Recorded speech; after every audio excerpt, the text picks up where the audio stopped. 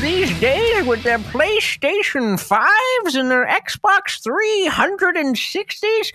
Back in 1985, I only had 8 bits, and I liked it.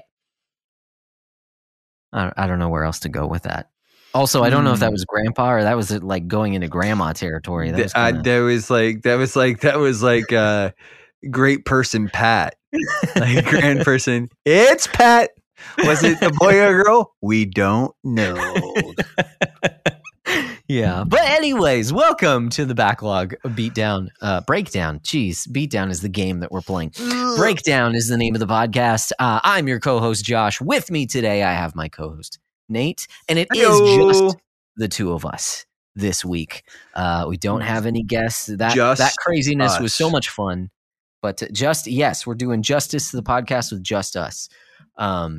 So welcome. It has been another 2 weeks since we've recorded last, since we've spoken. I'm sure there's tons of stuff that's happened between now and then. We are going to be talking about the original Nintendo Entertainment System. Maybe a little Famicom in there. I don't know. Maybe there's tons of history we can go into, but that's not really the point of this episode. This episode is more about our thoughts and feelings on the console, on Nintendo's original foray into the American video game market, and its legacy. And not only that, what we remember the console for. So this is going to be a pretty personal episode. We're not getting into the nitty-gritty of these are the best games that NES has to offer necessarily. It's more of what are some of our favorites. Josh, I do have a question though. How does that make you feel? Yep. How does it make me feel? A bit teary-eyed when the makes rush me feel old. Oh, I was going to say nostalgic. I feel so old. I mean, yeah. Or NEStalgic. Yes. Oh, that's terrible, and I hate it. I hate what I've become. You were going. I thought that's what you were. I hate what I've become. Oh no! It's catching. Yeah, I mean, we are the old guys of the video game podcast space, right? I mean, that's just how it is. Like, although I will say, and maybe this should be, punted to the later conversation, but really, this is as old as it gets for me. I've never been. I actually, this was something that I realized. I've never actually played an original Atari, whether it's 60 or 2600 or 5200 or whatever. I've played some of the retro console, like the TV plug and plays of Atari games before. I've played Atari games through other means, but I've never actually played the original hardware. I've never played, ColecoVision and all that stuff that came before that, left a mark, Tandy and whatever. All that fun stuff. I've never gotten into that. Original Nintendo Entertainment System was kind of the OG for me when it comes to video games. So that fun fact.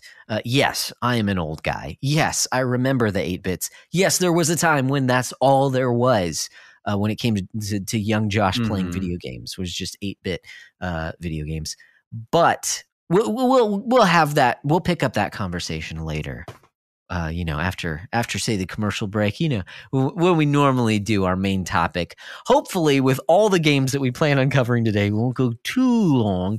But you'll see, hopefully this wasn't split into 2 episodes, but you already know, dear listener, because you've seen on your podcatcher of choice. We have, at this point in time, we have no idea what this will turn into. So you listeners, you are working with knowledge that we are not privy to. So that's true. Yeah. We'll be taking a look at the past. But before we jump into the past of 40 years ago, no, not quite 35, 40 years ago. Woo! It's like, before we jump into that past, let's jump into the past 2 weeks. How have you been? Oh, well, PA Nate, gassy. Oh wow, I haven't heard that one in a minute. You've been listening to the old episodes. So. Yeah, dude. I'm PA Nate. Wow,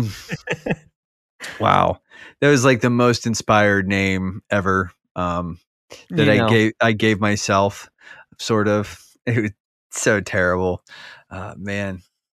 Back when I was a baby podcast. Oh boy. Yeah, baby podcaster. No, we're doing all right, man. Just kind of, before I get into the actual corrections, or the actual, man, just falling, like, dude, I'm going to have to go get some caffeine here, because I am falling apart. I thought it was going to be fine, but yeah, I have been cooking like a turkey in the hot sun and humidity all day long. It is supposed to get nicer. I think, starting tomorrow, it's supposed to be like 70s. Which, beautiful. I'm super all about that. But before I actually get into my 2 weeks bit, because it has been 2 weeks. It's been 2 weeks since I talked to you. I thought we were just gonna get right through that. Oh no, sir. Okay. Oh no. For your little shenanigans the other week, where you wanted to play like rhymey games. Oh yeah. It was fun. Yeah. It was fun. Was it? Was it really fun? Enjoyed that. Oh, I'm glad you did. I did not. But I did want to issue a little bit of a correction, and it's from, at this point in time, at least 2 or 3 episodes ago. But Alex, aka the Big Chill, pointed out in our Discord that I actually got something wrong about the TMNT Shredder's Revenge. It was published by Dotemu. It was not developed by Dotemu. So, is it .emu? .emu emulation? Emu? I don't know. Whatever. I mean, it might be based on that, but I think it's just called Dotemu. I don't know. Okay, cool. But I mean, it could be Who knows? .emu. I mean, that's kind of like how I always in my head. Yeah, but I mean, who knows? I imagine there's some sort of at least connection there that's not just you.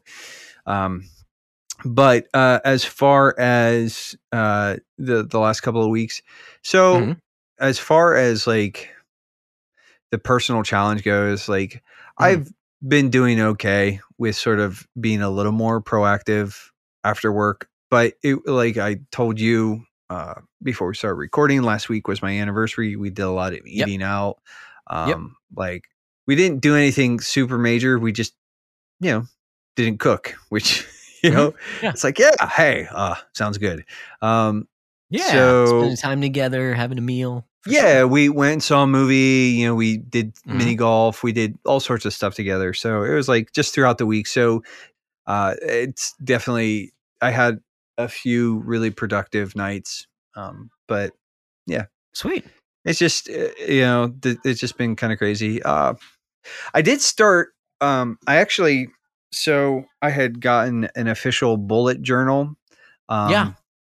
And I've started using that. Now, again, I've modified the bullet journaling format a little bit so that it sort of accommodates me a little bit more. Yeah, totally. But I'm enjoying it. It's a very nice book and it's a nice system. And I think it helps to sort of be like a little more organized. So yeah, for sure. Yeah, I think that's kind of how you use those tools, especially because I know I kind of do the same thing with kind of my day startup and stuff like that, where I'm pulling from a couple different places that have kind of their layouts, the stuff that I find the most beneficial that you can kind of run through. So yeah, I mean, as far as like the journaling format, I use like their tasks and their event scheduling for each day, and they have like their whole. There's the future log, and then there's the monthly stuff, and I actually break down my monthly tasks into 4 categories: home, church, podcast, and other. Because home, church, and podcast are sort of like the 3 primary areas of my like attention, and then other is sort of where like. If it doesn't fall sort of within like taking care of my home or taking care of the church or podcast business, like it's just like, it's sort of a catch-all. So, but then, and then, but the daily format is like I schedule out my tasks or like the things that I still haven't gotten around to or need to do. And I do this sort of daily plan. And then I usually sort of start out the day with like a thought or passage of scripture, or I've been reading through the Calvin's Little Book of the Christian Life, or the Little Golden Book, or whatever you want to call it. And so sometimes I'll find a quote in there and I'll pull that out and I'll write that down and sort of reflect on that and and sort of like say, okay, like hold on to this thought and sort of think about this throughout the day. And then sort of usually in the evening, I sort of go through and I'm like, okay, like I did this, I did this, I did this, or okay, we need to move this on to tomorrow and get this stuff done tomorrow. And then I sort of have like a little bit of a recap where I just say like, hey, this is sort of like one or two things about the day. Like this is what the day was like. And, if there's something that requires like a little bit more of attention, for like something that I need to really like process on the page, I give myself freedom to do that. But yeah. Like that format as a general rule has been really helpful. Yeah, man. Yeah. That makes sense. How have you been, man? I've been doing pretty good. In terms of the challenge, I said that I wanted to journal more, and pretty much like on our last episode where I said it has been more, but it has not been every day. It hasn't, like, I haven't been as consistent as I wanted to be with it. But I do recognize the benefits of it. It's been pretty awesome. There was one day in particular that I was pretty stressed about stuff. And I'm coming to find that I get easily overwhelmed, which is in itself is frustrating because it's like, dude, some things just aren't that big of a deal. It's just when there are three small things, I start to feel overwhelmed by it. Or even when you're in that moment, like that initial sort of like splash or whatever, it's like, ah. Yes. Yeah, exactly. And so journaling, actually, there was one day in particular where I just was feeling down, like, how is this going to work out? And just journaling for a few minutes really helped me think through, okay, here's what I have to do next. And like also realize this isn't that big of a deal. Like we can act like we'll get through. It's not that big of a deal. So that was pretty cool, and that actually goes directly into what I wanted to talk about. Sometimes we want to say like one thing about the past 2 weeks. Generally, I try and keep it positive. Like what was the coolest? I talked about the Coheed concert. That thing was awesome. This time it's going to be kind of a negative, but with a little like silver lining around it, and it has to do with that same sense of initial just like super frustration and what comes of that. So last week, Josephine had a dance camp that she went to that actually our pastor's wife, I was going to say one of my wife's friends, our pastor's wife, started because she was like a professional ballet dancer, intense, but she started this school, and they started with an initial like camp that was on campus at the church. Anyways, she went through this thing, and so they had their cute little recital at the end of the week, and so the whole family went. Our family, there were about like a dozen girls. There weren't that many people in the room, but I had Penny, Ollie and my wife were sitting next to me. Penny's, kind of wriggly or whatever, but she did pretty well. But about halfway through, she's just sitting on my lap. I get a very warm feeling on my leg, and I'm like, oh, that's weird. And she starts getting really wriggly. I'm just like, what is going on? And I realize that she has peed, and it has gone through her diaper onto my shorts. And so all over my shorts is my daughter's urine, while she's also like getting wriggly because she doesn't like how it feels. And she's wearing a diaper. So I'm like, well, how the heck did this happen? And so I lean over to my wife and I'm like, did we bring any diapers? Like, are they in the car? Like what's going on? Because usually we take a backpack. It has diapers and wipes and stuff like that. She was like, no, we didn't bring anything. So in my head, I'm like, are you kidding me? Like, what the heck? Like, how is it? Because I'm also thinking, after this, we're going to be around a bunch of people, as we're saying goodbye. And like, there's no, it just dawned on me, like, there's no diapers, there's no wipes. And then I'm thinking through what I can do. I'm like, even if there was, what am I going to do? I don't have any other shorts. And like, this has gone into my boxers too, like it's totally just like, there's nothing that I can do. And it was super frustrating at first, but then the recognition of like, wait, there is nothing that I can do. Worst case scenario, other dads, other moms are going to see me. They're going to see my pants are wet. It looks like I peed in my pants, but they're also going to know I'm holding my little 2-year-old. She peed on me. this is actually kind of funny. like it's I mean, it's a little really gross, but yes, but it is gross. Humorous.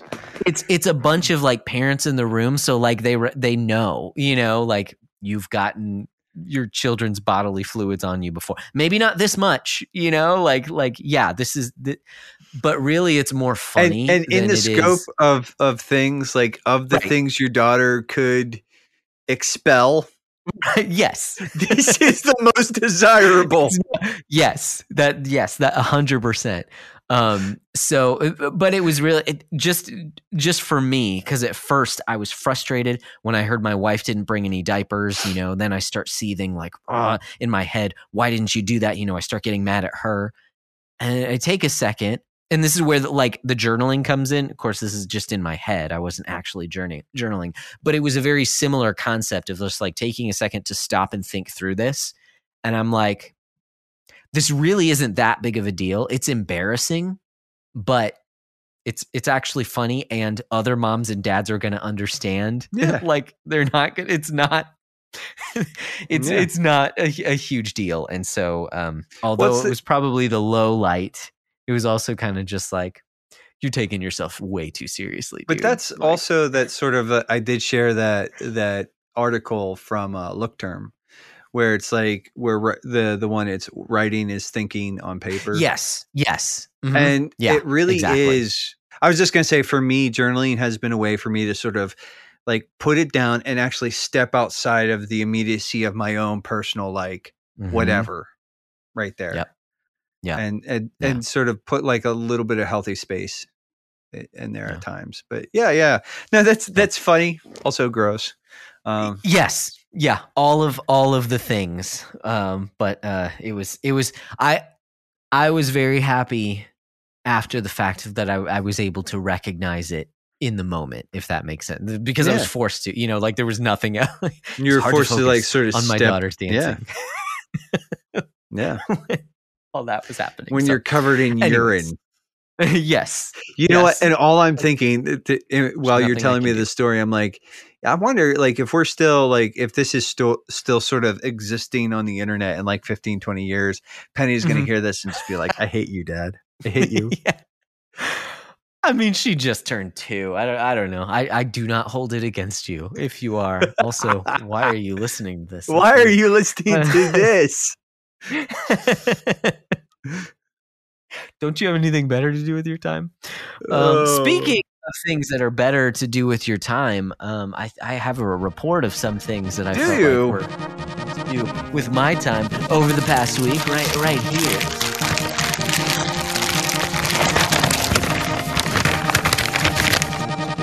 Welcome to the backlog report, where we report on all kinds of backlogs. Brevity. Oh gosh, brevity already. No, I don't think so. Okay, so the stuff that I have to report on over the past couple weeks. So talked about how I started Downtown Special, Kunio-kun's historical period drama. That game was fun. That game was a lot of fun. It was very much like River City Ransom. How long did it take? About the same amount of time as River City Ransom. Like a 4 or 5 hour clip kind of thing. Yeah. It might have taken a little bit longer, except that there are ways that you can cheese extra money pretty easily in the game, especially with save states. So yeah, but it was a lot of fun. I really enjoyed it. I liked that Japanese coat of paint over everything, just the aesthetic over it, and just not taking itself too seriously. So finished up that game. And that was a good time. Started up Baldur's Gate 2 on the Switch. Unfortunately, after a couple hours of playing it, the difficulty I have is that the game is very text heavy. Obviously, you know this. If you're going to play a game like this, there's going to be lots of text. On the Switch, the text is very small, and it is very difficult to read small text on the Switch while I'm on the elliptical, because I'm never holding it at one, I'm constantly moving. It sounds like you're making excuses to me. Paul, he's weak. He's weak. But that's just not what I want first thing in the morning, is trying to focus on this text while I'm on the elliptical. It was too much. So instead of that, I picked up a very weeby game in Xenoblade Chronicles 2 because I am fully on hearing all this hype about Chronicles 3. I went back and watched some videos on the story of the first Xenoblade Chronicles. I think some of the story went over my head when I originally played it back on Wii, because that story gets deep, man. Anyways, dude, I've been playing those Xeno games like Xenogears, Xenosaga, and Xenoblade, like they're all bonkers. Yes. Yeah. Like there's a lot of really weird metaphysical like Mhm. commentary and narrative. Yeah.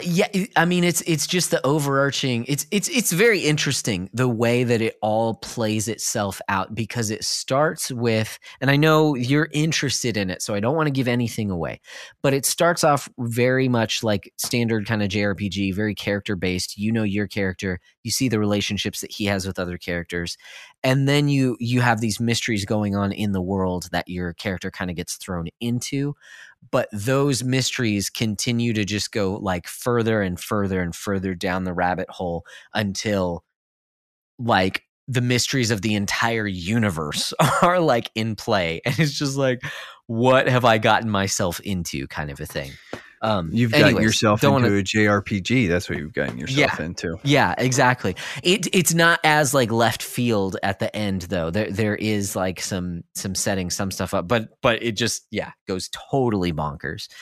So I'm enjoying my time with Xenoblade Chronicles 2. I have been warned there's lots of anime tropes in it. Lots of And fan service. certainly there are. Yes, fan servicey stuff. And yes, it's there. I guess it's because I was like expecting it. That it's like easy enough to just be like, whatever, or just ignore it basically at Move this past point. it, yeah. Hopefully it doesn't get worse. Because it is mainly kind of one of the main characters. It's just dumb choices, dude. Well, and I think was it last episode when we were talking about it? Yeah, when we were talking about like Japan's going to Japan, and like they have some really weird fetishistic stuff that like it's like, ooh, this is kind of not great. Yeah, and it's very not very, but in some ways it's different than more of the American in your face, like overt objectification, where it's almost played as if like, oh, maybe it's objectifying, or if you look at it that way, but it's like also scantily clad. It's just not like in your face scantily clad. I know that sounds stupid. It's like, why even do that? So anyways, it's not good, and I'm not trying to, just like wash over it, but at the same time, like, what do you do? So, anyways, been playing that a little bit, and then also been digging pretty heavily into Mother 3. It's been off and on, but now I've really kind of hit the stride. I think I'm going to be able to finish it up by the next episode for sure.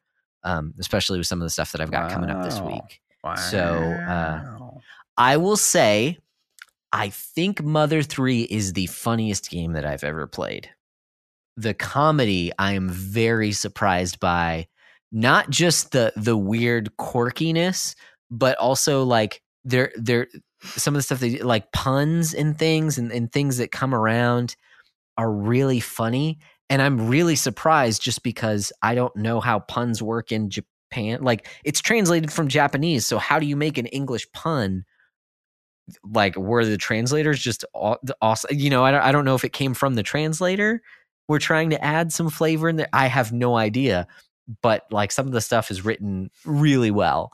In addition to some of the stuff that like really tugs on your heartstrings that comes out of nowhere. So I'm enjoying it. I've been playing that on my GBA, and I'm playing like the it's like one of the fan cart things. Yeah. And I know Paul said he was doing that as well, but then he ran into problems with like the rhythm-based combat stuff. Okay, like, even on the cart? On the cart specifically. Okay. And so that's And I'm kind of like, I want to, or maybe I misunderstood, but I kind of want to play it on like PC or something. One, it would be cool to play it on a bigger screen. Mm-hmm. But yeah. Yeah, emulation doesn't do the rhythm-based combat very well. It is super hit or miss. So don't think that you're going to get because it just seems like super hit or miss on my GBA as well. Then it's probably just the nature of emulation in general is because you have different hardware. At least for PC, the way that I've seen it explained is that because your hardware could be there could be lag from your controller. There could be a slight bit of lag from the way that your graphics are being processed, like all these things that, well, it's kind of like, it might not work out. So it doesn't work out very often.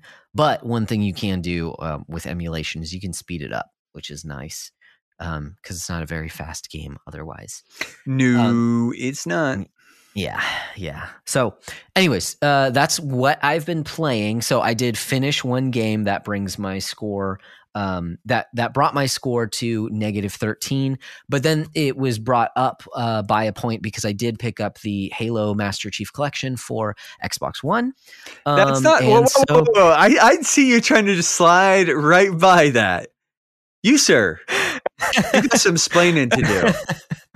Yeah, don't want to take up too much time on the episode, but I will just say, so I'm actually doing an extra gig outside of, I work at a church.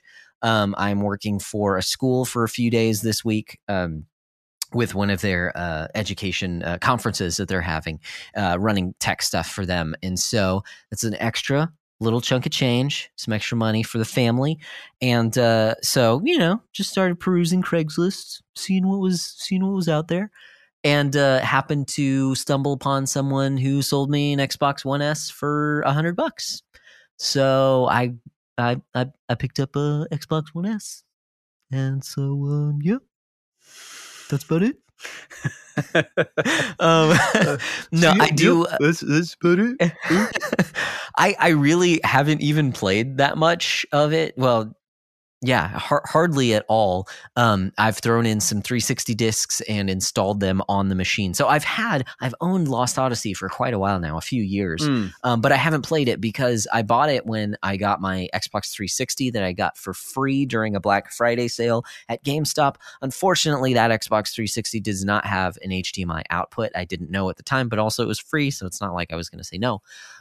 It's free after rebate, so I've had that kind of sitting in the garage with Lost Odyssey, a copy of Blue Dragon, and Tales of Vesperia and Vanquish. Ooh. Fortunately, Tales of Vesperia does not have the I can't play it on the Xbox One S because Definitive Edition is out, and they don't want you playing the old stuff. There's no backwards compatibility for that old one. You have to buy the new one. Whoa. Are you saying, Guy, that Xbox's backwards compatibility isn't perfect? Are you saying something that Microsoft did is less than absolutely 100% consumer friendly? You, sir. Sir. I mean, it's much better than the PlayStation 4's backwards compatibility. Shut your mouth. But yeah, I was surprised with the stack of games because I also had a BlazBlue game that I think my brother had given me that's not backwards compatible. So I popped it in, doesn't even read it. So I was like, okay, well, half the games that I own, I can play on this thing. So it is what it is. Yeah. But also I picked up the Master Chief Collection because I found it on eBay for around $10. Maybe it was 11, 12, something like that. And for 6 Halo games, I was like, yes, please. Yeah. I haven't played them in forever. So that'll be fun. Honestly, I probably won't get around them until next year just because of the beatdown. Well, what's up? And so the Master Chief Collection launched in a pretty sorry state. Yep. But apparently it's like really great now. Yeah. So you're in for a treat. Yes. Yeah. I'm stoked to play through at least some of those campaigns when I find the time, hopefully next year, is what I'm thinking, at least, again, for the sake of the beatdown. So stoked for that. I told you I'll eventually pick up Sunset Overdrive. I have my eyes on. I'll probably go for one of the Forza Horizon games because I've heard those are really good. So I've gotten now these ideas of like games that I want. Rare Replay as well is one that I'm gonna eventually pick up because I want to have that collection. There's not too much exclusive to Xbox that I wanted, but now that I'm like a part of that ecosystem, the Bing rewards are pretty cool. Like if I can get, points through Bing, I can pay for digital games or, something like that. I'm tempted by Game Pass, but I do not want to pull that trigger because I have a big backlog already and I don't want to feel like I have to play these other games, within a certain amount of time. So, have not jumped on that and don't foresee it, although I certainly have been tempted to do so. So yeah, I'm excited too for like the remote play that it has. I know that's not the right term, but the Xbox app that you can install on other devices and play through that way, like that is huge for me because I can pop my tablet on the elliptical and play some games while I'm on the elliptical, which is gonna be great. Yeah. So yeah, stoked, but yeah, super cool. That's where I'm at. Sorry, all my reporting, but that's just reporting for video games. Stuff that I've watched. Orville finished up, single tier. Good show. That's all I'm going to say. As far as solitary tier. Yes, good show. Reading stuff, which is really kind of listening at this point. Continued reading in Gentle and Lowly. Haven't finished that one up yet, but it's good stuff. But I've listened to a few of the graphic audio productions of different comic book runs. So I listened through Civil War, which, wow, that was really good. I was expecting Civil War the movie, which I love, and it's better. Comic book version is better and also is surprising with some of the stuff that happens. I will just say the comics and the movies are not the same in some very crucial ways. So wow. And then also Days of Future Past, the X-Men comic.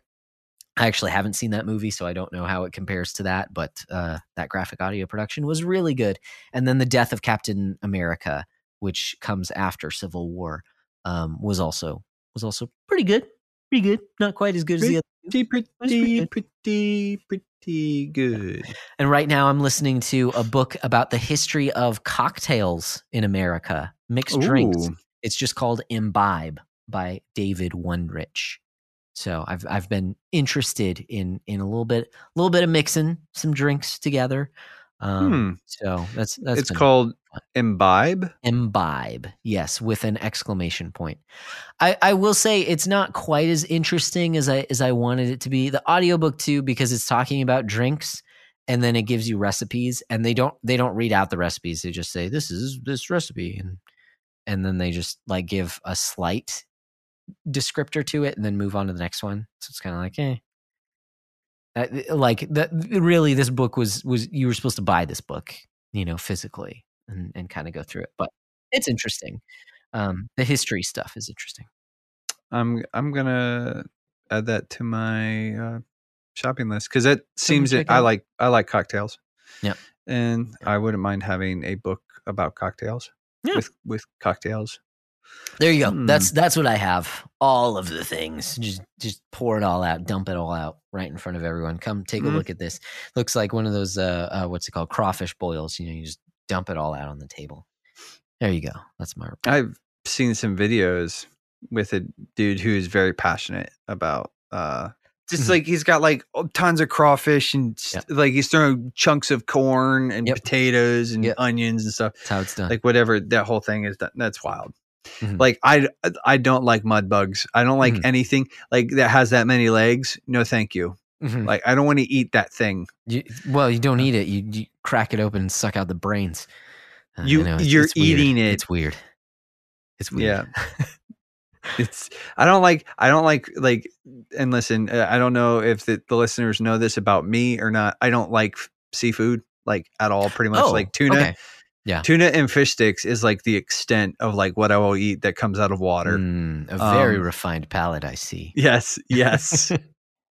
I and here's the thing. I wish I could eat fish. Yeah. But like frankly, it's just like it's one of those.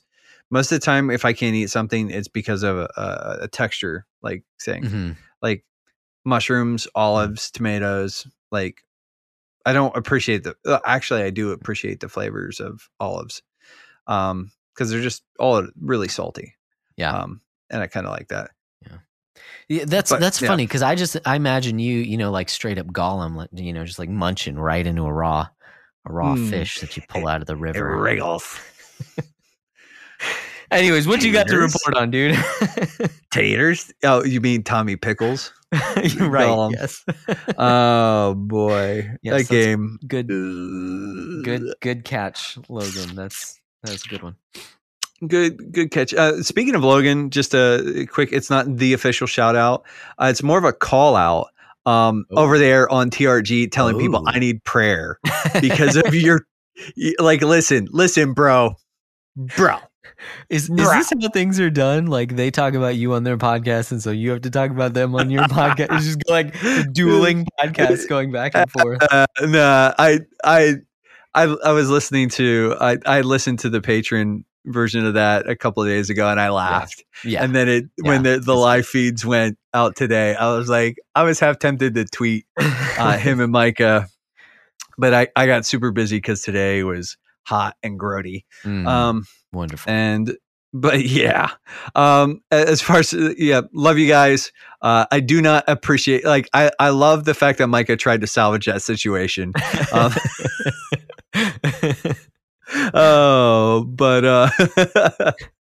it was good. It was good. I'm not bitter. No, but for real, love those guys, and just yeah. So moving on to my actual, we're in this segment called the backlog report, and instead I'm just like using it to like throw grenades.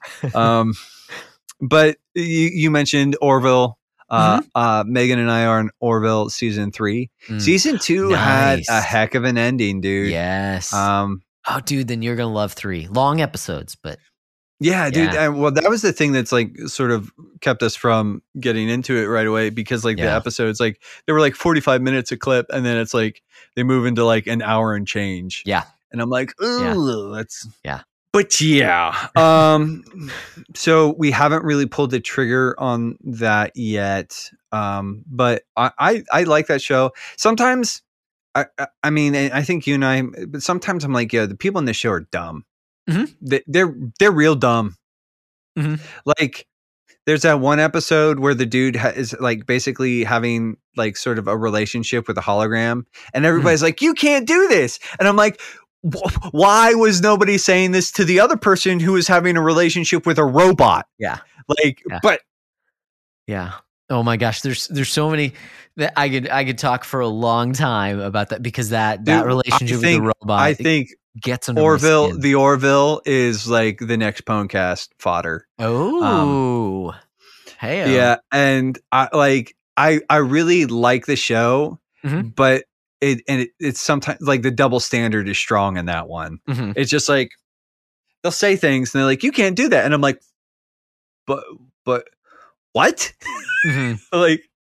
like no, you guys have no moral high ground here. Shut up. Like if I was on that ship, there'd be a whole lot of just me looking at people being, shut up. You're an idiot. Stop it.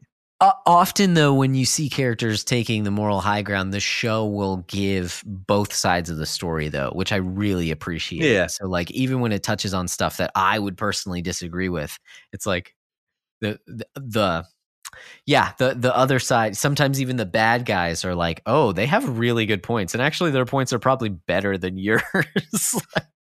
So I really like the give and take that the show does. But yes, that relationship in particular, always, oh my goodness, I was ranting and raving with my wife. I was so mad. I was so mad about, like, yeah. I mean, and you and Wes and Paul have all sort of heard some of, like, I'll just drop into that, and I'm like, I don't like this. Don't like it. No, this is dumb. Hate this. But yeah, Orville's a great show. I'm really appreciating it. Looking forward to getting into season 3. In other threes, I finally got into chapter 3 of the Little Golden Book, of the Little Book of Christian Living by John Calvin. And it's and it's weighty. It's good. It's like, it is honestly like, I read like a little, like they have like these little like section headings, Mm-hmm. and I basically read up until the next section heading. And usually at that point in time, my brain is like, because I tend to read it at night, or sometimes I read it early in the morning too. But it's like, yeah, my brain is usually just at that point in time, just kind of like starts to like liquefy and dribble out my ears. Yeah, it's intense. Yeah. Calvin's very pastoral, but like he's also not a lightweight in any capacity. So True. It's good stuff. As far as like other shows or books or whatever, I'm also, and I'm still in Moby Dick, man. Like haven't quite finished it. Still enjoying it. Like it's fine. Like, I know that like I'm yeah, it's fine. I'm enjoying it. Sweet. It's not like my favorite thing ever, but it's cool. But then I also Comey Can't Communicate. I just finished the second season, and like, dude, and we've talked about a little bit about like, just again, there's some like weird fan servicey bits kind of, but overall that show is just so charming and so in a lot of ways innocent. Like it's very, there's no there's like one, they do like the swimming pool montage, and of course, like, but yeah, and even there, it's relatively tame in comparison to other animes. But yeah, it's like, dude, I love that show, and I'm like kind of waiting for season 3. I also started that Futo PI. Yeah. Dude. Yeah, from the clip that was shared, that looks really good. So it's just fun to watch. Yeah. Like I haven't finished the first episode because like a lot of times just the way that I watch that stuff is like I'll come home and on my lunch break I'll just turn it on while I'm eating my sandwich and drinking my soda, and kind of like, so I'll watch like 15 minutes of something and then sort of bounce out, which I imagine is not like the ideal way to consume media, but it's how I do it. I'm not big on TV. As far as games go, I'm still kind of like the way that I've been sort of examining the way that I've been playing games. And and we've talked about this too. It's like, so I am focusing on Mother 3. And when I'm done with Mother 3, I'm going to move into Alan Wake and then Baldur's Gate 2 as far as podcast games. Cool. I'm going to try and weave some personal picks in there from time to time too. But like that's where the bulk of my energy is going to be. But then I'm also playing I'm playing Stray right now, which I'm not going to be able to score because it's part of that the PlayStation Extra tier. Yep. Still playing Monster Hunter World with the Lukes. Yeah. What I will say is like the other night we were doing some of it.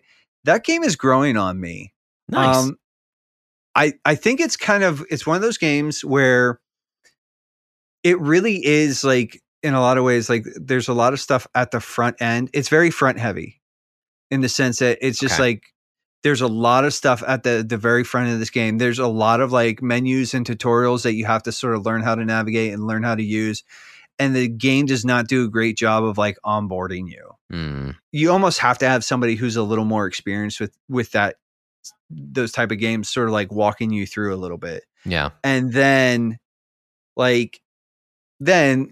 especially once because we're just started doing some of the high rank hunts. Okay. Because there's like the first 5 stars or whatever, and that's like, those are like low rank hunts. And now we're sort of doing 6-star hunts and stuff like that, 5 and 6-star hunts or whatever. And so it's like, it's getting like a little bit where the gameplay actually feels, I don't know, like interesting. Okay. But yeah, I'm enjoying that probably way more because it's very front heavy. Like it's just like there's a lot up front, and it requires you to sort of really invest in getting to know the systems. Yeah. And a lot of it, it's like the menus that like, dude, that user interface is stupid and atrocious, and I hate it. That's and they do need to fix it, but once you learn how to sort of work around it, it's like, okay, I guess. So I put Into the Breach, I have on my Switch, right? Mm-hmm. But it's also part of the Netflix games. Yes. And apparently you can put it on your phone if you have the Netflix app. Yep. So I did that because Into the Breach is great and I love it. Nice. You know, yeah. It's just like Into the Breach is like one of those games that you can play for 15 minutes or 5 hours. And it doesn't like, it's like, okay. I don't know. Nice. I love it. I haven't played a ton of it like on my phone, but it's like, it's cool. I'm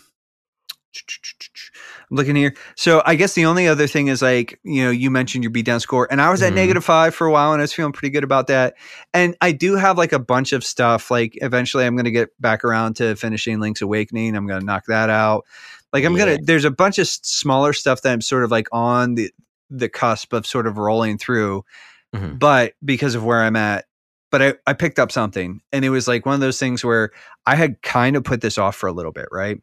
Like don't look at me like that, clown. Like I feel no shame. I feel no shame.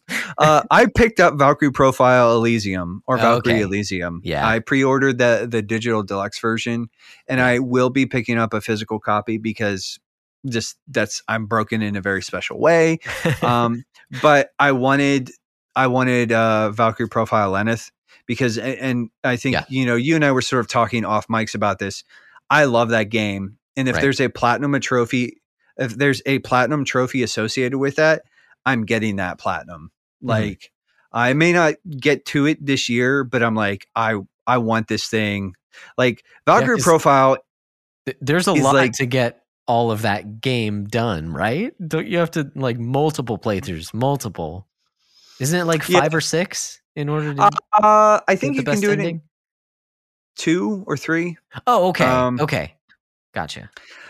I don't know. I don't think you can get the S ending or like the best ending or the true ending or whatever on the first one. I think it has to be on a second playthrough. Oh, okay. Okay. But well, that's not as bad as I thought.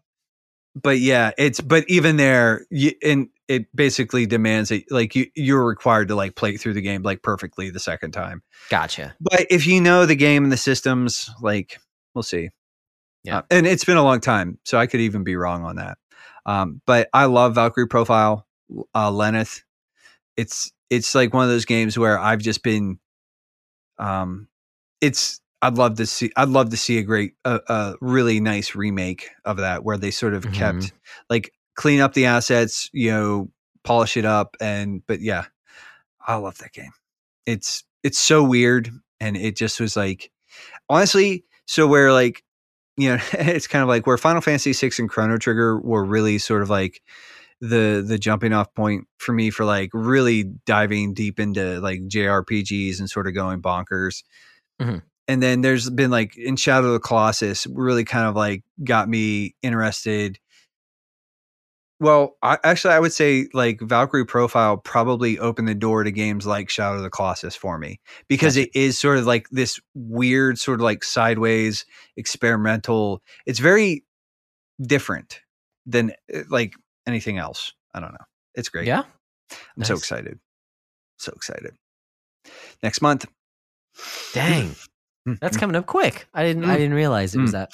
But because I did that, I took a point. So I'm at -4 for the beatdown. And speaking of the beatdown, let's go ahead and just roll right into this. GG is the app, the official app of the Backlog Beatdown. If you don't know what GG is, it's a letterbox style app or tracker for your video game collections. You can create custom lists, you can rate, you can review, there's a whole list of features. You can sort of separate games into like he's in the elite tier, which you can get for, and I actually looked this up. You can get after it for $5 a month or $50 a year. Okay. And that give you access to the elite tier. As an elite member, you get a special role in his Discord. You have a lot more access to Charles. By the way, friend of the show, Charles Watson. We know that guy. We like that guy. Like I said, we like him so much that we made his app the official app of the Backlog Breakdown or Beatdown. Yeah. Wow. I don't know if he likes that. I don't like that. I don't know if Charles would. Chucky Dubs. Old Chuckle Dubs. Oh man, he's gonna like. I think he doesn't listen to podcasts, so I think we're safe. No, that's true. That's true. I might tweet at him and just be like, "Hey, Charles, for the record, we have started calling you Chuckle Dubs." How do you feel about that? But anyways, it's a great app. It's how we track all of our stuff. Like we basically keep several different lists for acquisitions, for games we've beaten this year, that kind of stuff. I really recommend it. I know Josh does as well, and use it with frequency. But we hope, it.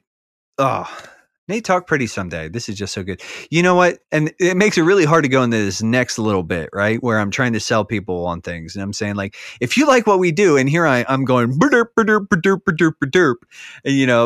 if you like what we do here at the Backlog Breakdown, right? We have a Patreon, and we want you to think of it as a bit of a tip jar. But it's a tip jar with perks, okay? So if you are a patron, you get early and uncut access to every episode. There's usually a little bit extra at the front. We actually have an exclusive podcast that is just for the patrons, or as we like to call them, the brochachos. There's video versions of every one of these podcasts, and they get a lot more access to us. Like, we were mentioning Mother 3, we mentioned Baldur's Gate 2. I played Dragon Quest 11. I think. Did you play Dragon Quest 11 this year too? Oh, yes. You did the first 2 acts. Yes, but you didn't do the third one. Right. Get after it, scrub. Sorry, that was a little aggressive. But those are all patron nominations, and we'll be playing Alan Wake as well later this year. That's a patron nomination. Basically, you pay us and then you make us play games. That's one of the perks. That's one of the perks. But yeah, we have a good time. We like those guys. And like I said, if you've already done all the other things, if you've rated and reviewed the show and you've told your grandma about it, and hopefully people other than your grandma about it, and you just wanted to sort of do a little bit more, wanted to go a little bit above and beyond, we have a Patreon, and we'd love to have you over there. Also, last but not least, not in the slightest, we are members of the Playwell Network alongside Paul, the artist currently known as Techno Funk Boy, and Mr. Wes, the Henshin Dad himself. Yeah. We love those guys. We love their content. And I'd be lying to you if I told you the next word was from one of them. Hey, Grandpa, I just can't wait to play GTA 5 online with my new PS5. Can you buy it for me for my birthday? Well, when I was your age, I had all the time in the world for video games, but no money to buy new ones. That's how I was able to beat the classics, like The Legend of Zelda. Well, that's great, Grandpa. Nowadays, I have all the money I need for games. In fact, they've never been easier and cheaper to buy. But, son, your grandpa amassed an entire library of games that he's never played. And now that I'm old, I just don't have the time to play them all. Okay, Grandpa, I think my squad's getting together, so I've got to go. That's why I listen to the Backlog Breakdown, a podcast about becoming a wise steward of your time while also enjoying video games. Whether it's detailing the strengths and pitfalls of specific games or encouraging you to take stock of your buying habits, the Backlog Breakdown helps me to get the most out of the games that I play. Christmas is still a few months away, so just forget that They're also really good at being bad at brevity. Did you forget to take your meds this morning? Hello! Welcome back to the Backlog Breakdown. So today we are talking about Nintendo Entertainment System nostalgia. That doesn't make any sense. NEStalgia are our thoughts on the Nintendo Entertainment System. And really, it's going to be more about our experiences. We wanted to start doing some console retrospectives, and really this had come from suggestions from listeners, from brochachos, from patrons. And we thought this was a great idea. So we're going to go ahead and run with it. And we're going to start at what feels like the beginning for me with the Nintendo Entertainment System. And really the goal of this episode is to talk about some of the best games for the system.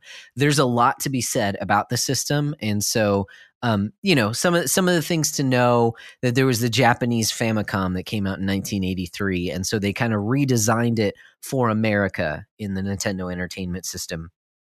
And it came out here in America around 1985. Now, I think it was late 85, kind of early 86, depending on where you were. If I remember correctly, I could be wrong on that. And like I said, there is a lot to say about this console. It pioneered a lot of different things.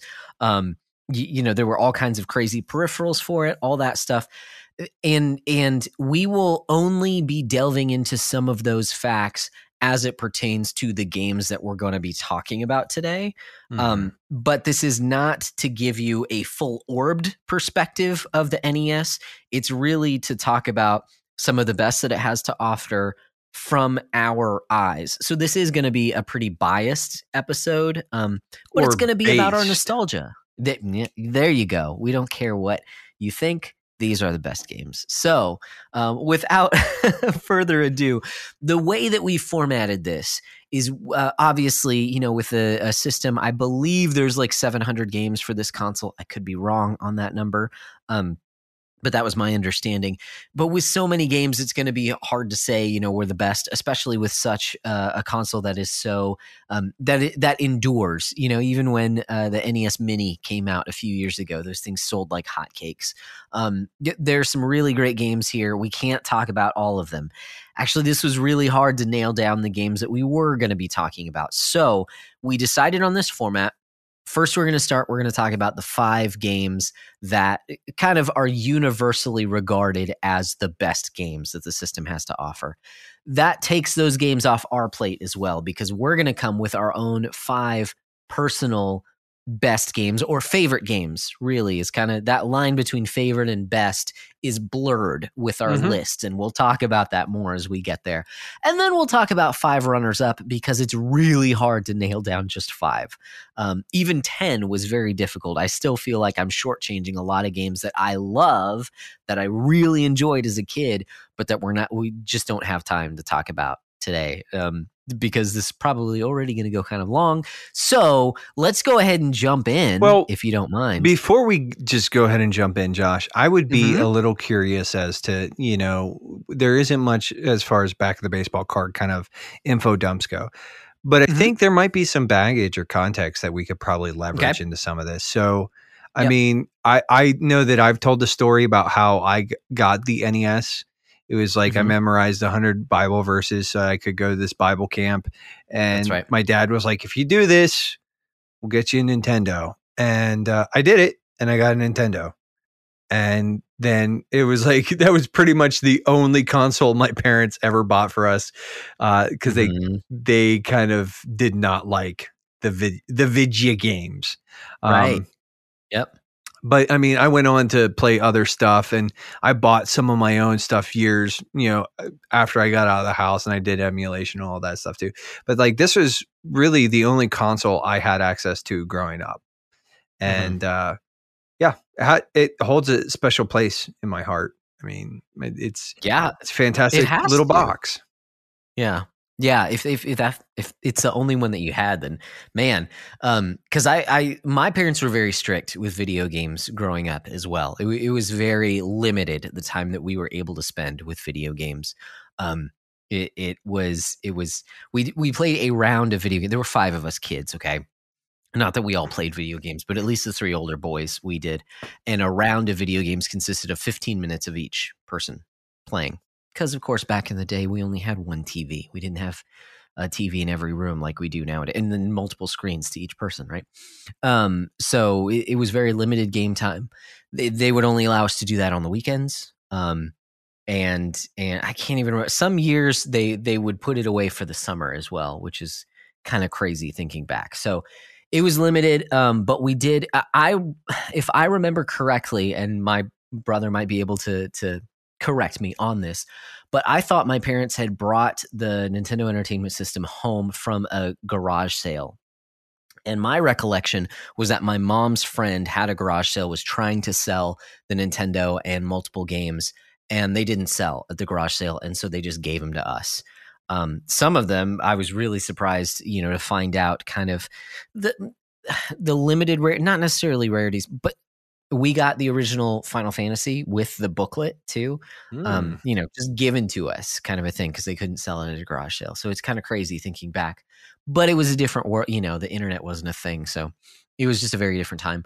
I think, if I remember correctly, I think we had a Game Boy before our NES, but I could be wrong. Those two were kind of the very first video game systems that we had, were a Game Boy and an NES. I don't remember the order, but I would put my money on that we had a Game Boy first. We got the NES. I remember my dad hooking it up and him being like a little excited about it, which is funny because, then he saw how his kids enjoyed it, and then he was like, no, this is too much. Like he never played it by himself. My dad played our Nintendo a few times, and when we got Tetris, right? Okay. He played Tetris a lot, a ton. Like, wow. Okay. Ton. He was obsessed with it, and he actually stayed up too late one night and basically went into an eye doctor's appointment with fatigued eyes because he had been up like the night before. No. So he gets this prescription for his glasses, and it's like way too strong because his eyes were basically like shot. And yeah, because it's not even the panels, the flat panels we're used to nowadays. These are the tube TVs where you were getting hit with some stuff. So yeah, that totally makes sense. I did grow up with a Super Nintendo as well after we had the NES, so there were both of those in the household. But I have lots of fond memories with the NES. It was definitely one of the primary systems that we played. So that's kind of my baggage. Very fond memories, lots of nostalgia. So again, lots of games to pick from when we come to the table with some of our favorites and some that we think that you should check out to kind of get a full-orbed picture of what the NES has to offer. Yeah. So why don't we now, and I know I interrupted you before, but why don't we actually get into the 5 givens, right? And okay. We sort of maybe alluded to some of this, but these are like basically, and this isn't like scientific or anything, but when we sort of looked across the horizon here and we were sort of doing a little bit of research, these games that we're sort of mentioning here were these 5 games, the 5 givens, were basically sort of consistently in the top 5. So obviously Super Mario Brothers 3, which is on our top 100 list, is ranked number 1. And, I think like that game is just a master's class in so many, like doing more with less, just really pushing that machine to its limits. Yeah. It's a fantastic, game, and a masterful, charming. It's a masterful screenplay as well. Just one of the greatest screenplays. Yeah. It's charming. It's inviting, and it gets difficult, but it draws you in. Yeah, to get there. I mean, it's that's such a great game. Yeah, and I think it's sort of like might be the GOAT for every video game ever. Like there is sort of a transcendent quality about that game, in my opinion. But I've gone on record before, platformers are not really my thing, but I love Super Mario Brothers 3.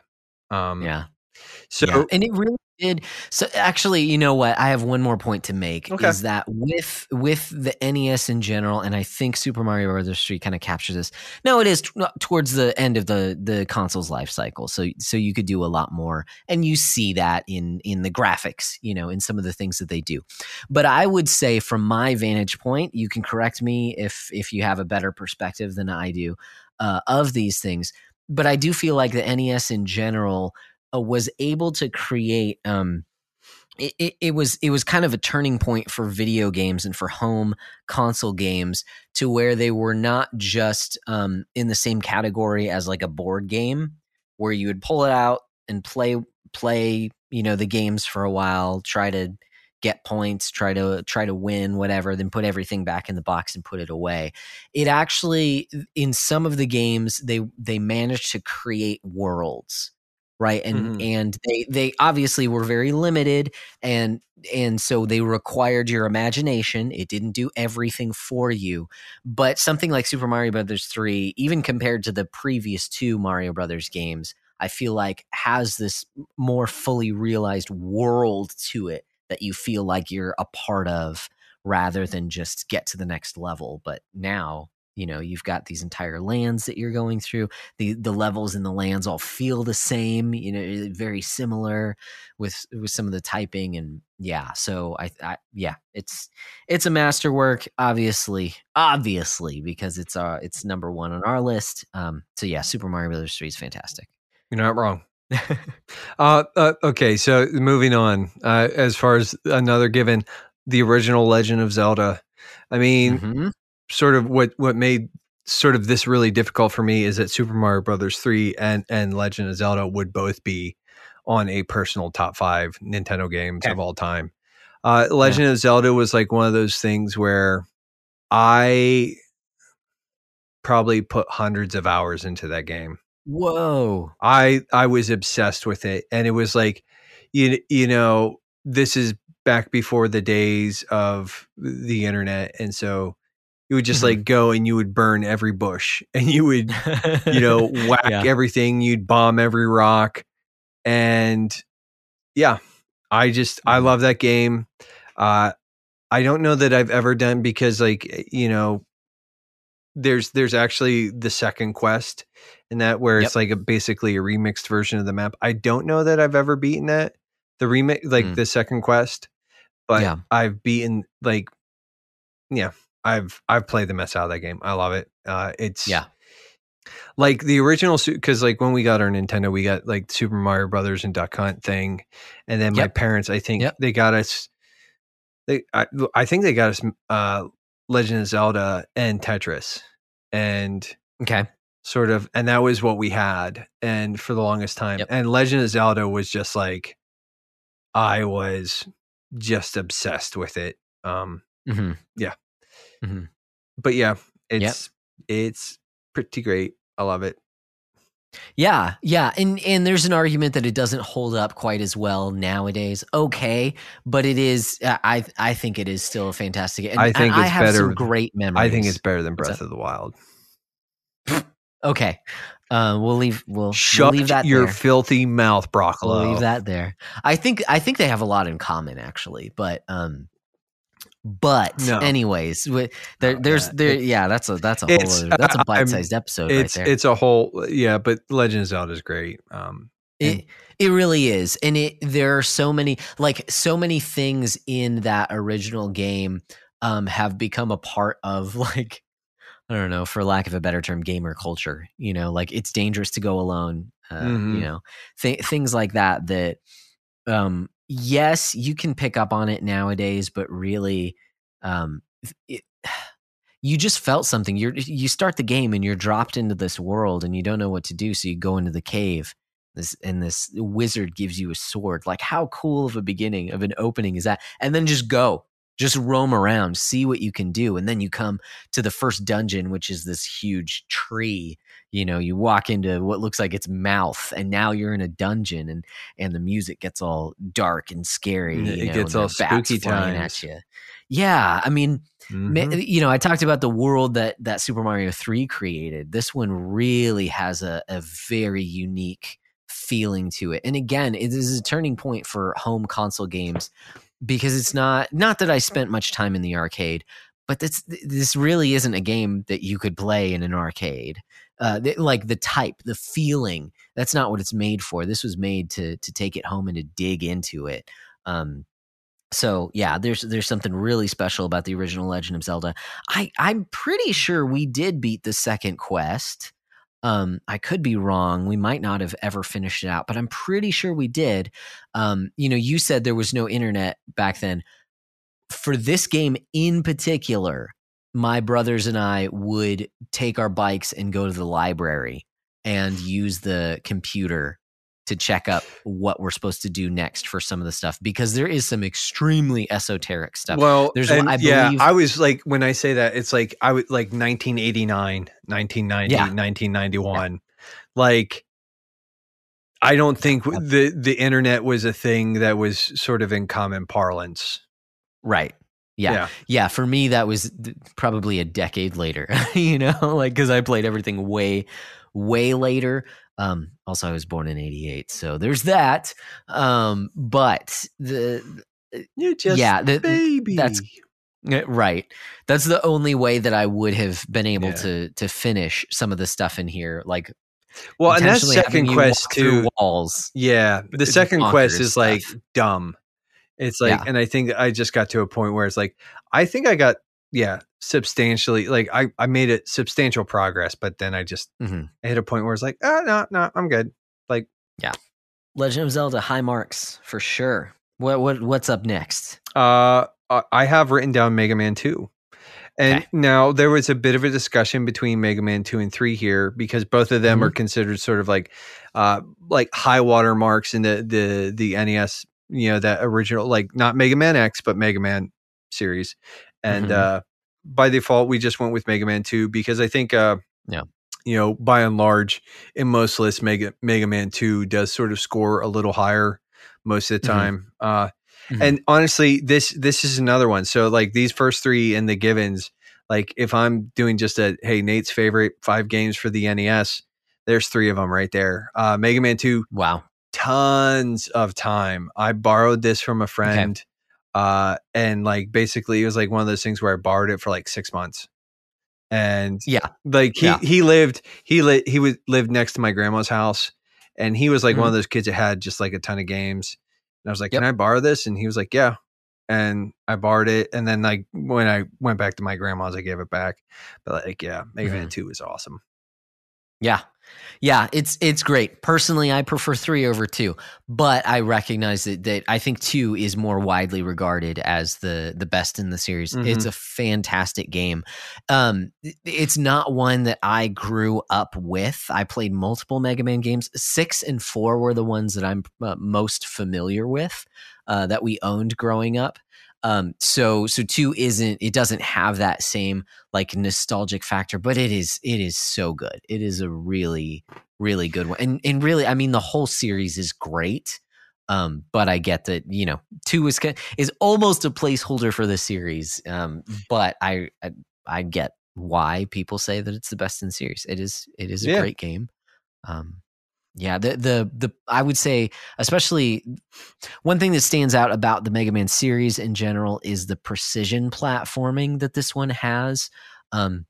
You can get a lot of games in this era that don't feel good. They feel squishy, they feel floaty, and Mega Man never feels that way. It always feels you always have control, and therefore when you die, it's your fault, even though the challenge is ramped up. It's not an easy game by any measure. You can get better because you're in control. I have no idea how I beat this as a kid. Yeah, right. There's some things I've in the last like 2 or 3 years, I think I like went back and tried to play it. And I've tried to play like was it 9 and 10? Those are hard. Yeah. And I'm like, these feel impossible. And I'm just like, I'm at a point in time, like, I think too, it's like one of those things where it's like, this is very much of the era where you only had like 5 or 6 games total. Right. And so like, when I say like people are like, I put 500 hours into Skyrim. I'm like, those are rookie numbers, scrub. Like, dude, I have like probably thousands of hours logged into some of these games, like, because it's all I played. Like, it's like I played like 3 games and that's all I played. And you played them in a way like, and this is one of those games that I played it obsessively, and it was basically, and it was also like did the password thing. I hated that. Oh gosh. Yeah. I think in Mega Man 2 though, the password was like a dot grid thing. It was not the letter password. It was like they had like a 4x4 or 3x3 dot grid, and right. Oh my goodness, you just reminded me of another game that I had not thought about that should make this list, but it's too late now. But yeah, Mega Man 2. Well, throw it in. We'll throw it a mention as for in your runner-ups. Yeah. Moving on though, another get in the given here is Metroid, the original Metroid. And now I have to be honest, I did not have a ton of experience with this on the NES. I think I played it once or twice, but it was not like a game. Like a buddy might have owned it or something, but this was not a game that I was super familiar with. I actually came back to the Metroid games through the GBA. And so Metroid Zero Mission and Fusion and all that, like, was where I really, and then I went back. And so like there are holes in my sort of Metroid love, but the original Metroid, I have since gone back and sort of rectified that. Frankly, yeah, I'm going to advocate, like, if somebody's like, do I play this or Zero Mission? I'm like, play Zero Mission. It's got quality of life upgrades. Like, it's just, it's a tighter game. But OG Metroid's, it's still a gem. So, yeah. It's funny how our experience kind of coincides here, because I'm in the similar boat where I remember I had one friend who had this game, and I remember playing it at her house at least a couple times, maybe more than that, but never making it very far at all, because this is a game that you really need to kind of sit down and play around with and kind of map out as well. So I didn't have a ton of experience until I was older. And then I tried to play this game multiple times through different virtual consoles, and I could never get into it. One, because of the difficulty, but two, because of the way that it repeats a lot, and so you get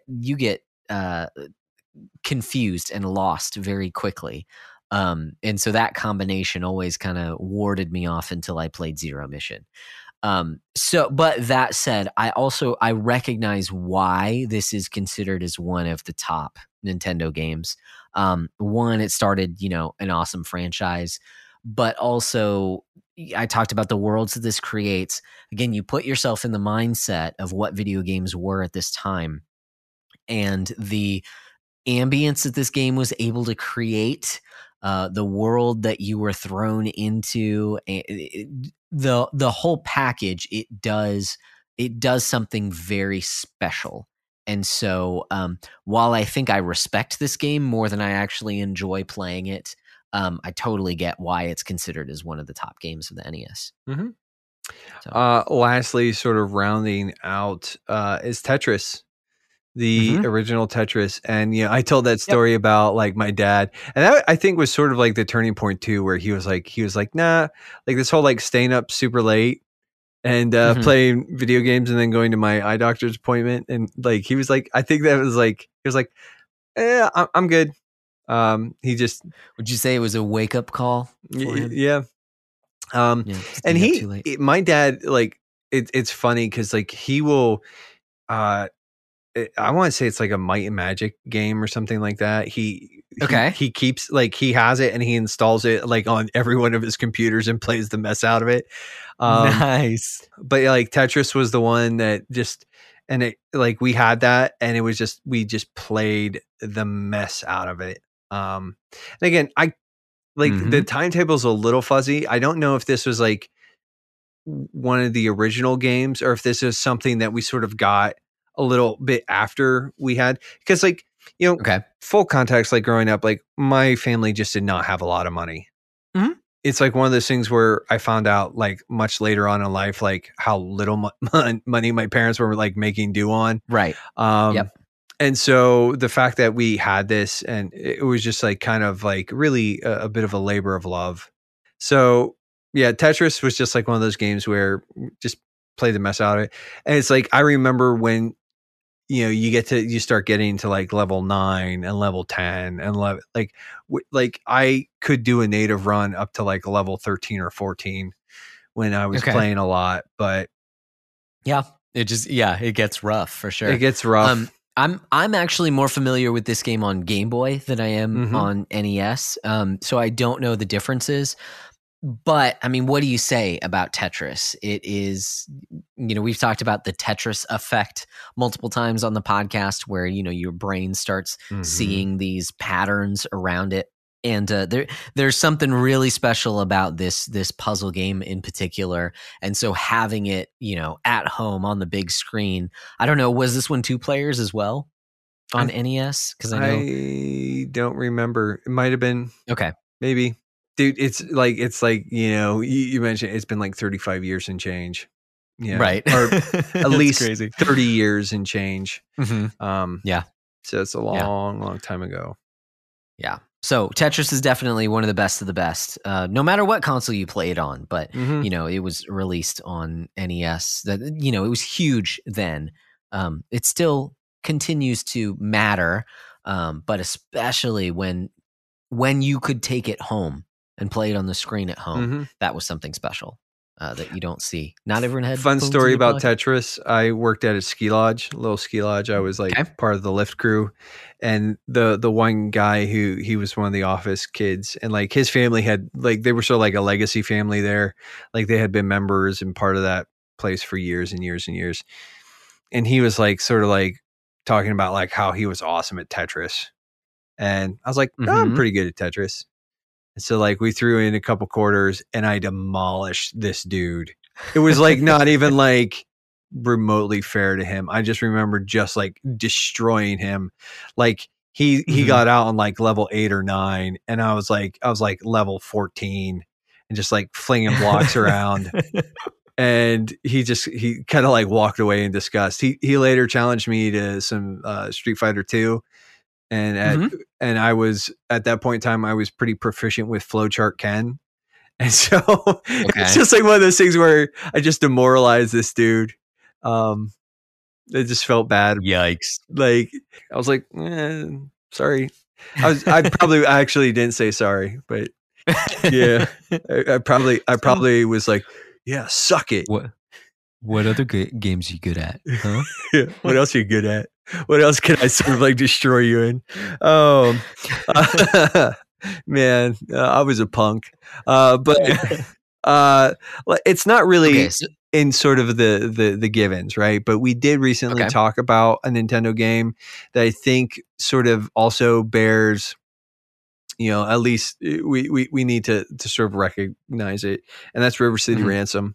And it, it did also make it on a few of the lists I was looking at. It made it in like the top 10, top 15 in a few of those lists. So, but like I said, we did just talk about it to a pretty big extent, and that's something that would have gone on probably my list if I hadn't sort of purposely sort of taken it out and excluded it. But now that we've sort of done all that, let's actually get into the list. Josh, you want to go first or you want me to? Okay. Yeah, I can go first. So these are kind of the top 5, and really, it's a very loose 5 for me, at least in terms of numbering, because they're all just, I think, great games, and ones that I have particular nostalgia for. So at the bottom, number 5 for me is the original Ninja Gaiden. Now, this game, man, I mean, just put yourself in the shoes of a 90s kid, right? Like, I mean, you're a flipping ninja, like literally a flipping ninja. Like he doesn't jump, he just does somersaults in the air. He just flips everywhere. He just does wicked flips onto the walls. Yeah, and he throws shuriken at the enemies. Ryu I never beat this game. Hayabusa sucker. Oh, yes. No, nobody did. It has cutscenes. It has cutscenes on an NES game. It looks gorgeous. It plays again that precision that's in this game, similar to something like a Mega Man, is fantastic. This is one that I believe was in our original batch of games that we got with our NES. So I played it a lot. I never got anywhere near to finishing it. I've seen it beaten. I actually went to some video game. I don't think it was a convention, or maybe it was like an ending day or something. But it was at a video game store where this band was playing. And someone was playing this game on the projector behind the band while they were playing. They're playing this video game music and ran through the entire game just while this band was playing their set. And it was insane. So I know it's possible to beat it. Yeah, There's wild. This crazy glitch at the end of the game. If you die at the last boss, you actually have to start at the first level of the last world. So it's stupid. Like it is very punishing if you actually want to beat this game without save states in its original form. But this one, I have so many great memories of playing it. I think it plays really well, but it is NES hard, which means you have to memorize it if you want to beat it. Otherwise, you're not going to get close. Now, back then, it didn't really matter to me. I didn't play games necessarily to beat them all the time. I wanted to, want to get as far as I can. But if I didn't, that's okay. I still really enjoyed playing the first few levels over and over again. Oh yeah, because I think it's that good. For its time, it was a technical marvel. It really was. So yeah, no, Ninja Gaiden. It's funny you mentioned it. It did not make my top 5, but it was in my sort of runner-up list. Okay, nice. So it was one of those ones where I didn't spend enough time with it. It was like one of the ones that I ended up having to like borrow from a friend or something like that. It's solid, dude. And I like it. And it's the difficulty is intense. It's brutal. It's so brutal. But I guess my number 5 is actually, this is kind of weird. This is gonna be a weird one. Skate or Die. Okay. Yeah. And it was like more of like, I'm not saying this was a good game. I'm saying I love this game. Yeah. And I have I actually watched sort of a full playthrough, and all it really was like 5 or 6 of these sort of like events. Like you can beat the game in like 10 minutes. Like, so the opposite of Ninja Gaiden. Yeah, it's like you can beat the game in 10 minutes, but it was like sort of like this proto skate, like that you would do like vert ramps, and then like there was one where you do tricks, but like the tricks were super limited, and like you would be doing a half pipe and doing tricks, and then there was one where it was just like just get as high as you possibly can to see like how much air you could get. There was like a race that you could like be going down, and you would have to punch another dude, or not have to, but you could punch another dude. And it's like, you got to the end of the race or whatever. And then, nice. The one that I played the mess out of, right. The part, and the thing is, I never owned this game, but my cousin Ryan, he was an older cousin. He had it. And when we would go to visit my Aunt Becky and Uncle Bob, I would just like play his Nintendo, and I would play this and the Friday the 13th game, which is also not a great game. Yeah. But like, yeah, I just remember Skate or Die. Just like, I was completely enthralled with that game. And, you would do this joust in like a pool. Yeah, it was just like not a good game, but I loved it. Yeah. I loved it so much. Like, it was like, there was a part of me at like, like again, 9-10-year-old Nate, where I was just like, this is amazing. Oh yeah. Definitely. Cause it's skateboarding in video game form. Like, yeah, that's super cool. Yeah. And it's when you look at like the 80s and 90s skateboarding, you talked about like, it was like skateboarding and ninjas. Which, I mean, yeah, Teenage Mutant Ninja Turtles. So. Right. Which there might be more of that later. We'll see. Maybe not. Foreshadowing. Yeah, and I have a bunch of games that like I enjoyed that I recognize are not very good games. Like one that we played a ton was Bugs Bunny Crazy Castle, or no, excuse me, Bugs Bunny Birthday Blowout. We played that one all the time. It's not on this list, but it's one it's not a good game, but we enjoyed it quite a bit. Okay, loved it. But what is on the list, and actually for that reason of multiplayer here, it's funny. It's actually kind of the opposite of Ninja Gaiden. This one is Chip 'n Dale Rescue Rangers on NES is number 4 on my list. Another one that we had for a long time. And so we played it all the time. But this one was legit co-op 2-player in a platformer. And it's not a very difficult game at all in terms of just the, what you're doing. If you were to play, especially if you play this one player, you can get through it probably the first time that you play it. You might get a game over and have to start over, but it's not a very long game also. But it's not too difficult, but the hectic nature of having 2 people on screen and, pulling the screen in different directions, you can actually pick up the other player and throw them too. for better or worse. If you just want to, upset your sibling, you could do that. But because of its co-op nature, graphics are really good. The music's really good as well. I think this is a great game. But more than that, I just have so many great memories of playing it co-op with my family that, Chip 'n Dale Rescue Rangers, fantastic. Number 4 on my list. Get after it. I like that. That's a good one. My number 4 is Little Nemo the Dream Master. Ooh, okay. I do not think this is a very good game, but I was obsessed with it. Everything that I've sort of read or, and again, I didn't dive too deep into this, but I remember this game being pretty hard. And this is another game that I never owned. We would go over to some family friends and they were fairly wealthy and their kids had this. And I remember the first time I sort of plugged it in, I was like, what is this? And I was like, this game, now if I'm were to describe the game, it's a bit of a fever dream. It's a fever dream platformer. And it's actually based on the old comic strip, Little Nemo's Adventures in Wonder or Dreamland or whatever. But it's just bizarre. But I just remember it had these really beautiful sprites. Okay.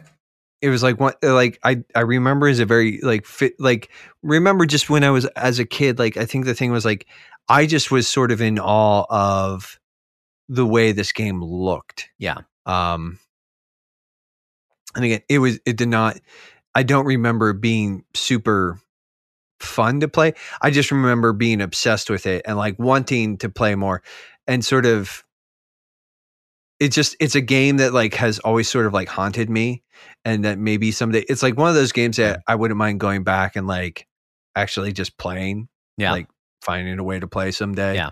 But I was obsessed with this game for the long, anytime we would go over to visit that family, I would probably just go to their rec room, turn on the Nintendo and just play Little Nemo. Nice. So I'll need to see this one in motion then, because I've never played it. I've heard of it from a couple different places, but like you said, it's kind of esoteric. Yeah, it's well, and again, I didn't sort of. This one was more of just a how does this make me feel kind of pick. Right. Yeah, totally. That's awesome. But yeah, it's just when you look at the screens and stuff, it just was this had some really crazy sprites. Yeah. But yeah, it's a bit, like I said, it's a bit of a fever dream. Yeah. Because even the strip, the comic that it's modeled after is a bit of a fever dream. Right. So yeah, it looks like the cover to a Genesis album, an early Genesis album.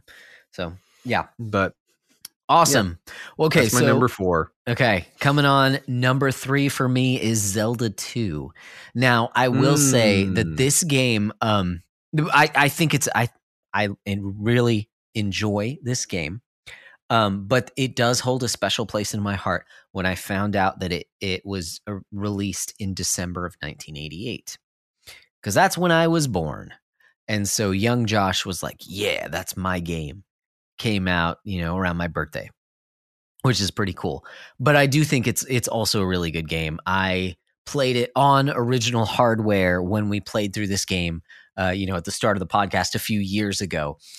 Pulled out, my little CRT TV and hooked up my NES, and I even did a live stream of it at one point.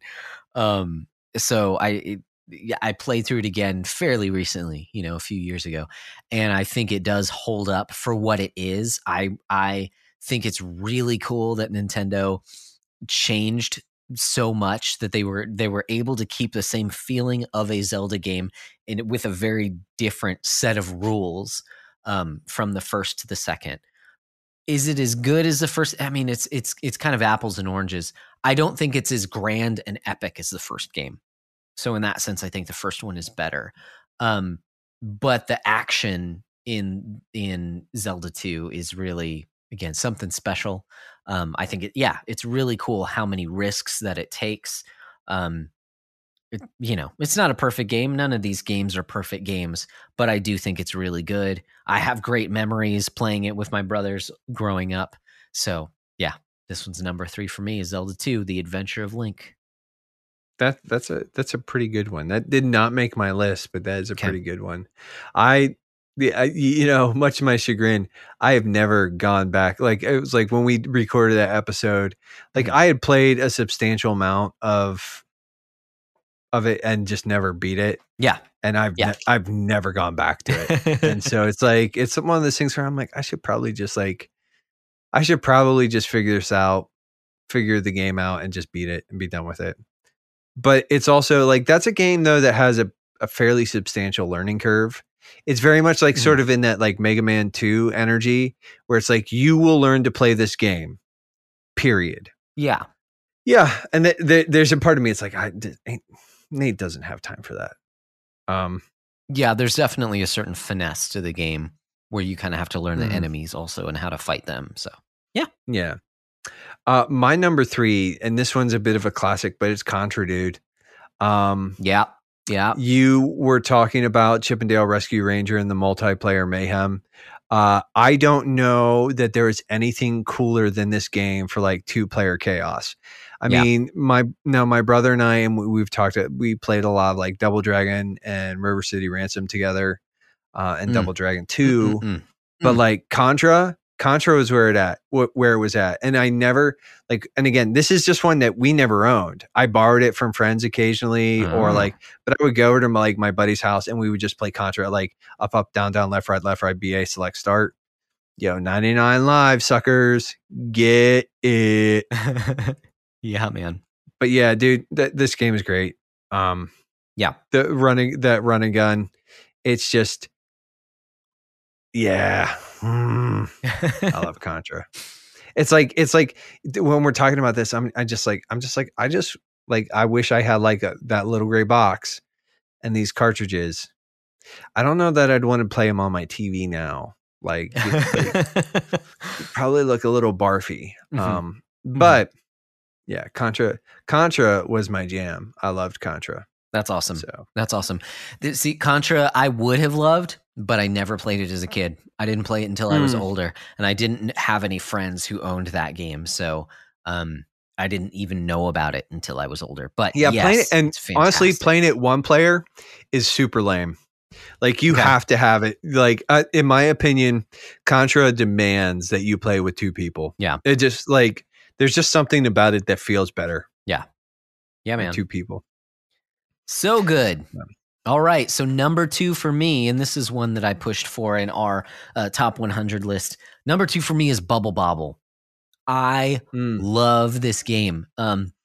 They've tried multiple times to make sequels to this game, and none that I have played, I haven't played them all, none have ever reached the heights that I think this game does. This is the original one. This isn't the puzzle game thing. Right. Yep. Okay. This is the original one. You're Bub and Bob, 2 bubble dragons, where they're single screen were levels. Originally boys. Yep. And they got turned into bubble dragons. Yes. Bubble dragons. Their girlfriends got stolen by a wizard who turned you into bubble dragons. So you have to go fight the wizard, get your girlfriends back. I mean, like Double Dragon 2. Right. Your girlfriend gets stolen. You have to go fight the dude and get your girlfriend back. River City Ransom. Yeah. Yes. There's a lot of like even like when you look at like Super Mario Brothers. Now, Legend of Zelda. Well, at least Zelda 2. She's asleep. Some chick is getting kidnapped, and dude's got to go rescue her. It speaks to the primal nature. Chivalry in young boys. I'm just saying, dudes, like that's kind of like a pretty used up trope. Hey, it's a call to adventure, man. Get the girl, slay the dragon, get the girl. Well, except in this one, you are the dragon. But anyways, doesn't matter. So get unturned from the dragon and get the girl. Yeah, kill the wizard so you're not the dragon anymore, and you've become. Anyways, no, fantastic game, single screen. It's not a puzzle game. It's more of an action platformer, sort of, but it uses a very unique mechanic where you spit out bubbles and you capture your enemies in a bubble, and then you have to pop them while they're in the bubble, and they'll give you items. In order to defeat them, you pop them while they're in the bubble. You get different items. You can jump on your bubbles.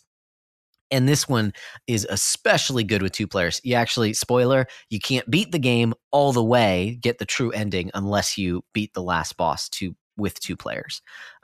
Because then you only get one of your girlfriends back. It doesn't work that way. You gotta get both of them. Yeah. And another one where, man, we just played the snot out of these games. I remember playing this game with babysitters, poor young girls who would watch us as kids who like didn't care about video games at all. And they've got like, these little dorky kids who are like, come play my video games. And, just taking care of us. So, but anyways. Is that sort of the extent of like, come see my Pokemans? Yeah, exactly. Would you like to see my Pokemans? Would you like to play this video game? Yeah. Shoot bubbles.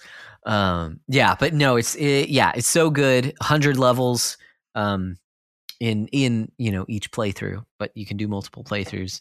It's a great time. I think it's great. I even love the music. There's only a few tracks in here, but the music gets stuck in your head. It's so good. Play it with a friend. Is it a bop? It is a bop. I like that. Yep. Or a bob? Yeah, a bubble bobble bop. Bubble bubble bop. All right, what you got for number 2? So number 2 for me, and this might be like this is sort of a little, might be a bit of a curveball. I don't know if anyone else see this one coming. It's Excite Bike, dude. Okay. Yeah. Excite Bike was my jam. Like, okay, so like, and I would play the base game, and I think you could play 2 players, and so it would usually be me and one of my siblings, and it was like winner stays on the paddle, loser hands it off, kind of to whoever's next. Yeah. And I got to the point where I could not be beaten, like even on hard, like or whatever. Like I was like aggressively, like I was insane with this game. But my favorite part was like where you could make your own tracks. Right. Yep. And I just remember just like them. Yeah. But it never works. No, but yeah, it never works. But I loved Excite Bike. I loved making my own tracks and just like ripping around on them and just like doing like, you don't think about it, but it was basically like a level editor tool. Yeah. And you're making our own levels and stuff. And so, yeah, I just used to play the mess out of Excite Bike. Loved it. Okay. Yeah. Nice. It was a great game. Yeah, we owned that one too, but we never played it for extended periods of time. It was fun. It was just also simple, but also it was just a little too I was going to say complicated. That flies in the face of what I literally just said. You just said it was simple, but it was difficult. Like because you want to hold down the accelerate button the whole time. And okay, that's cool. That's but cool. you couldn't do that, or else you'd overheat. You'd run out. Yeah. Mm-hmm. Yep. You have to pull. Oh no, dude! Like, yeah, No. Excite Bike was like, and it's.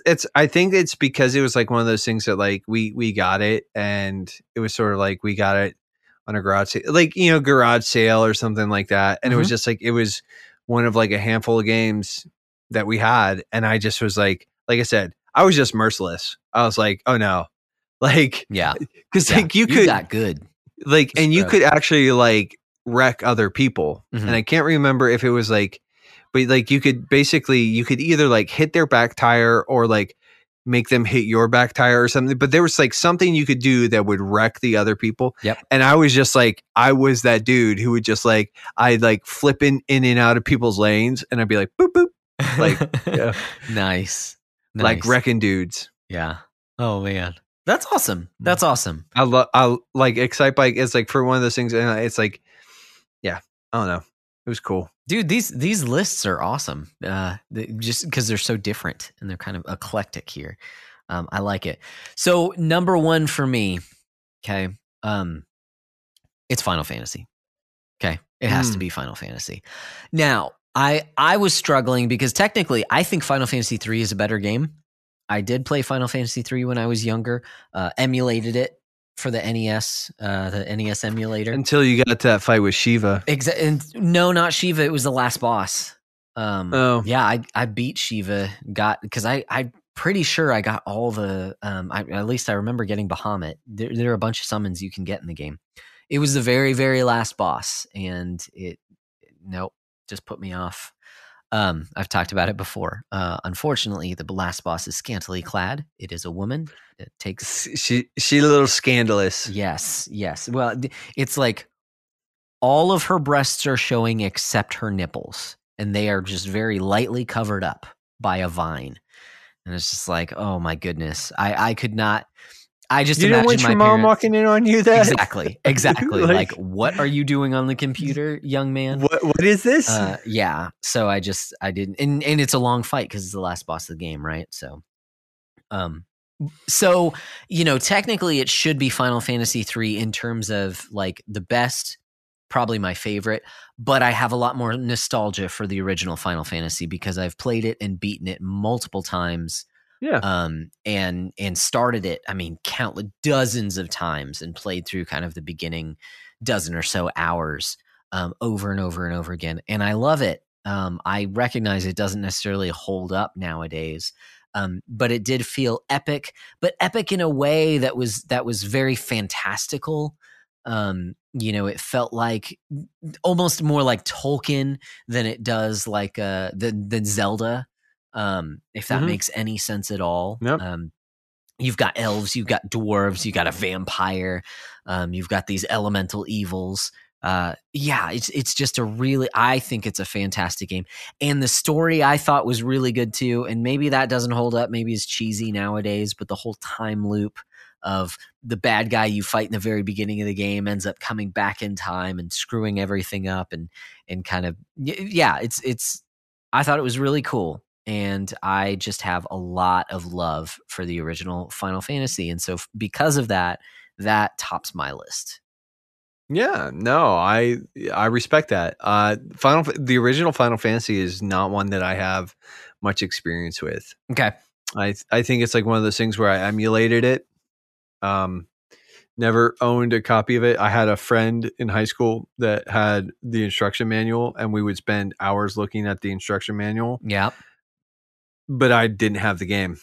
So it's funny that you picked Final Fantasy 1 for your number one because I picked Dragon Warrior. Nice. This is like with a bullet. This is like one of those, like there's a handful, like I mentioned when we were doing the backlog report, Valkyrie Profile, Shadow of the Colossus, like these are pivotal games where like I can sort of like when I'm looking at my gaming history, I can see certain turns.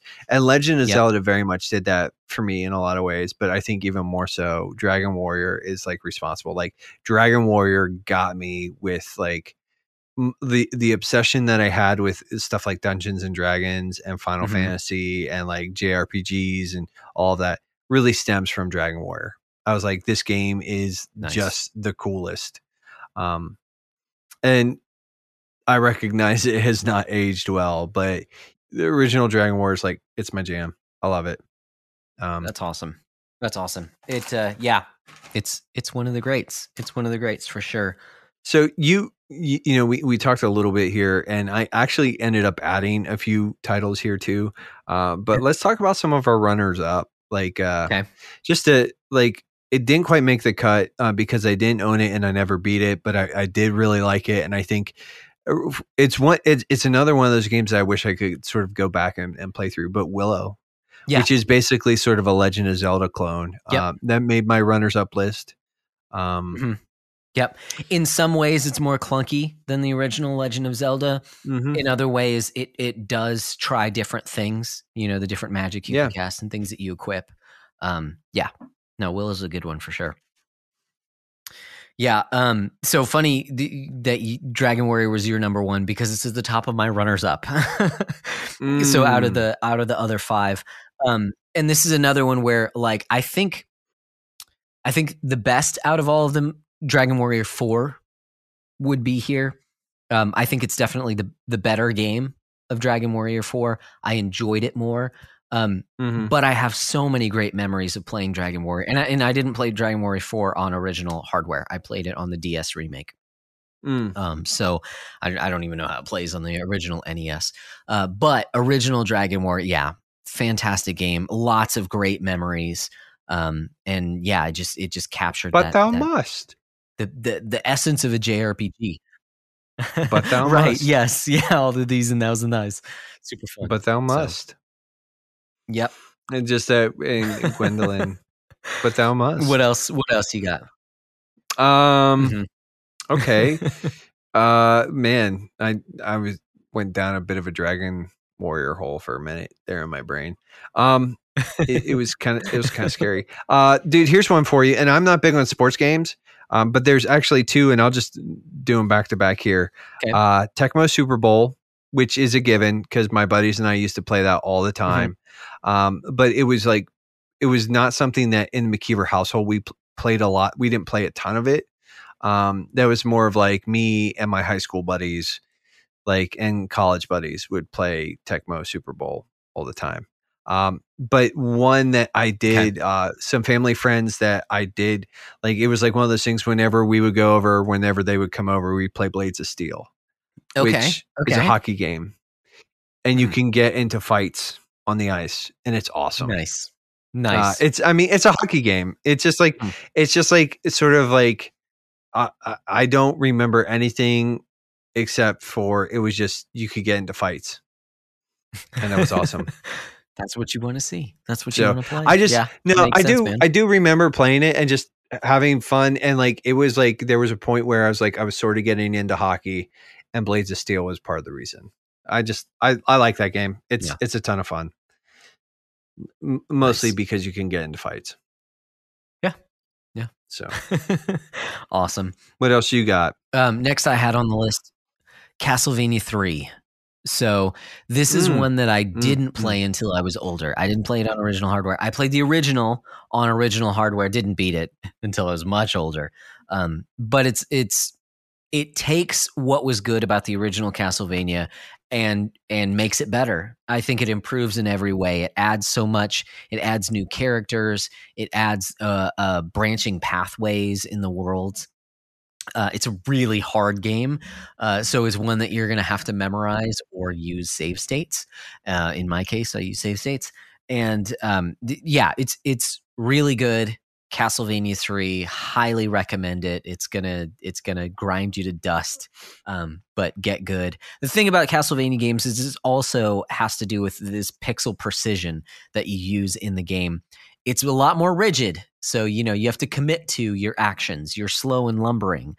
Most of the characters are, but once you learn how to use that, that's when it really gets good. And it feels really good once you understand how the game works. So Castlevania 3 for me. Yeah, I like that. Sort of the last one, sort of, because we already mentioned Ninja Gaiden. Okay. And that was on here, but Spy Hunter. I don't know if you ever played Spy Hunter. Okay. No, I haven't. I've seen it. It was like a car game. It's arcade. It was not very good. It might have been an arcade game. It was it's like one of those things where it just I in my head, I just remember it had this sort of almost like James Bond style theme, and it would just play, and you would just be this spy car, and you could do you could shoot enemies ahead, and you could leave traps behind, and I just played the mess out of it.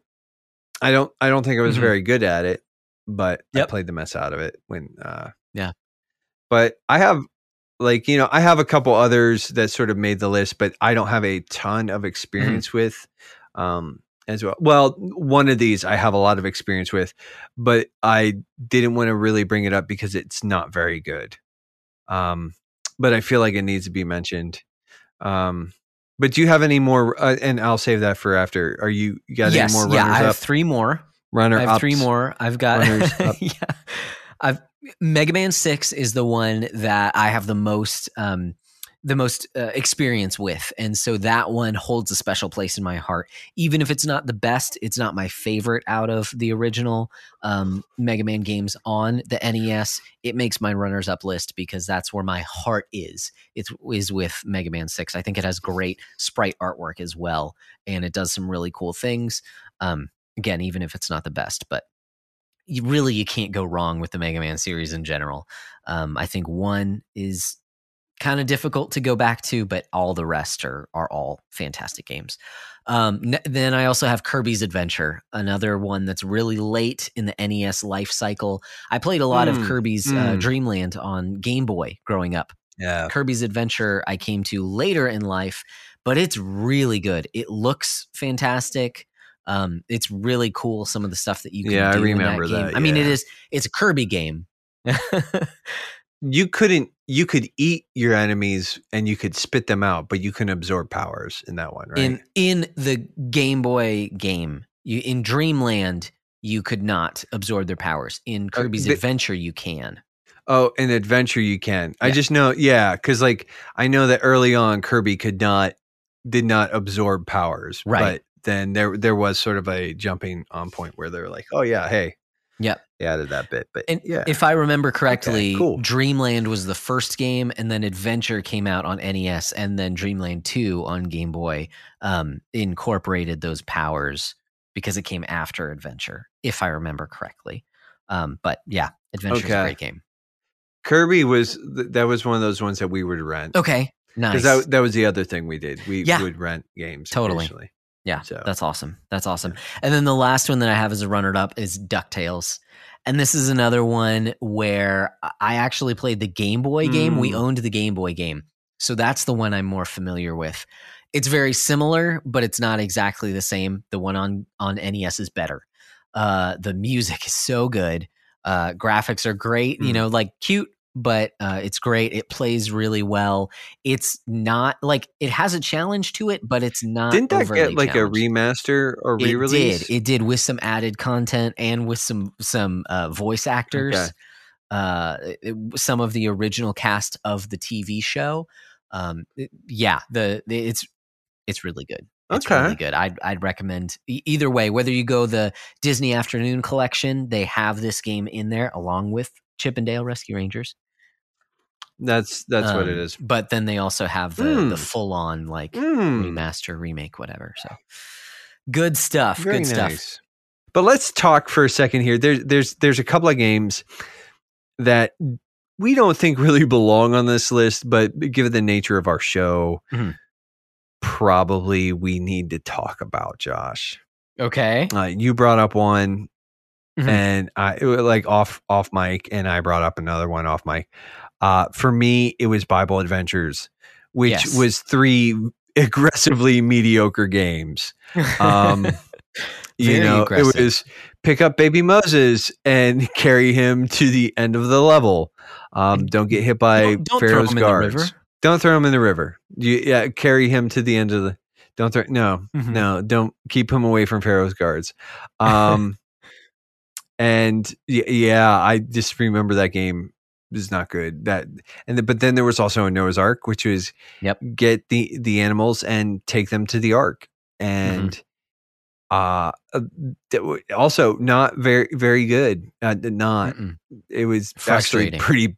Yeah, because it turned into this thing where you were like hunting down the different animals in each level, climbing trees. And there was by climbing trees, and sometimes you're like, how did this snake get into the leaves? Yep. And it's like, or like, how did this cow get all the way up into this tree? I have no idea. This is ridiculous. So there was that one, and then the one. So the David and Goliath one, right? Mm-hmm. That was the one that like you would basically sort of like scale these levels while these like boulders would sort of come at you, and then you'd have to fight Goliath's shield bearer, and then you'd have to fight Goliath, and sometimes you'd have, and it was just like, I just remember it was kind of like, these are not good games. And it's like, you get to, there were like interesting ideas in all 3 of them, but by themselves, they weren't executed well. But it's like, it's almost like, now that I'm thinking about it, it's like you probably could have made actually like a half decent just David and Goliath game by using some of those ideas, like rescuing sheep from lions and fight. Like you could have made a fairly interesting platformer based on David and Goliath. but instead you guys chose violence. Or a stealth game trying to smuggle in Moses. Yeah, you could have done something. Well, and yeah, it just but no, they did what they did, and it was pretty terrible. No bueno. But you had a Yeah. slightly different experience with a different game. Yes, yeah, and that one was Spiritual Warfare, which if you look at the cover for this game, it is super cheesy. It wraps up this time in contemporary American Christianity and kind of what it does. But if you look it up too, it's this weird like metal plating that this guy is wearing, the I would assume would be the armor of the Spirit of God, because he's going into spiritual warfare. But it's weird because it doesn't have any legs to it. It's strange. It's like this one piece. But anyways, doesn't matter. The game itself was actually really good. It is a Zelda clone, where you use the fruit of the Spirit, like literal fruit that you're throwing, and the bad guys, when you throw the fruit at them, they go into prayer positions. So you've beaten them, and they've apparently turned Christians. Sometimes demons would fly out of them, and you would throw the fruit at the demons as well. You would go around, you would answer questions about the Bible verses, just a bunch of Bible trivia as well to get extra things in the game. The background music were hymns, like done in 8-bit style. It actually is a good game, mechanically. It's certainly, there's some not even questionable material. It's just weird the way that, they kind of, I was going to say shoehorn Christianity in there, but it's not even necessarily that, because it does feel like it was coming from a good place. It's just so over the top and gamey that it's also kind of weird at the same time. So now you were telling me something though. You were telling me something about the developer, Wisdom Tree. Yes. Yes. And you mentioned an interesting little factoid here. And I think this is kind of like the thing. And it's like, I don't want to, maybe there was a legitimate sort of like conversion and repentance and sort of turnaround. But Wisdom Tree actually has its origins in, it was not always known as Wisdom Tree. No. It was Color Dreams. So Color Dreams, but Color Dreams basically made adult video games. Oh, yes. My understanding is that they changed their tune and made Christian games, but before that they were taking advantage of a different segment of the public. I could be wrong about that, but regardless, it is very ironic that the Wisdom Tree as a company did not get licensing from Nintendo to put out their games. And so in essence, they illegally put out their software. Their Christian video games were illegally distributed. Somewhat, Nintendo never, like, to my knowledge, went after them, but it is kind of ironic in my mind that happened.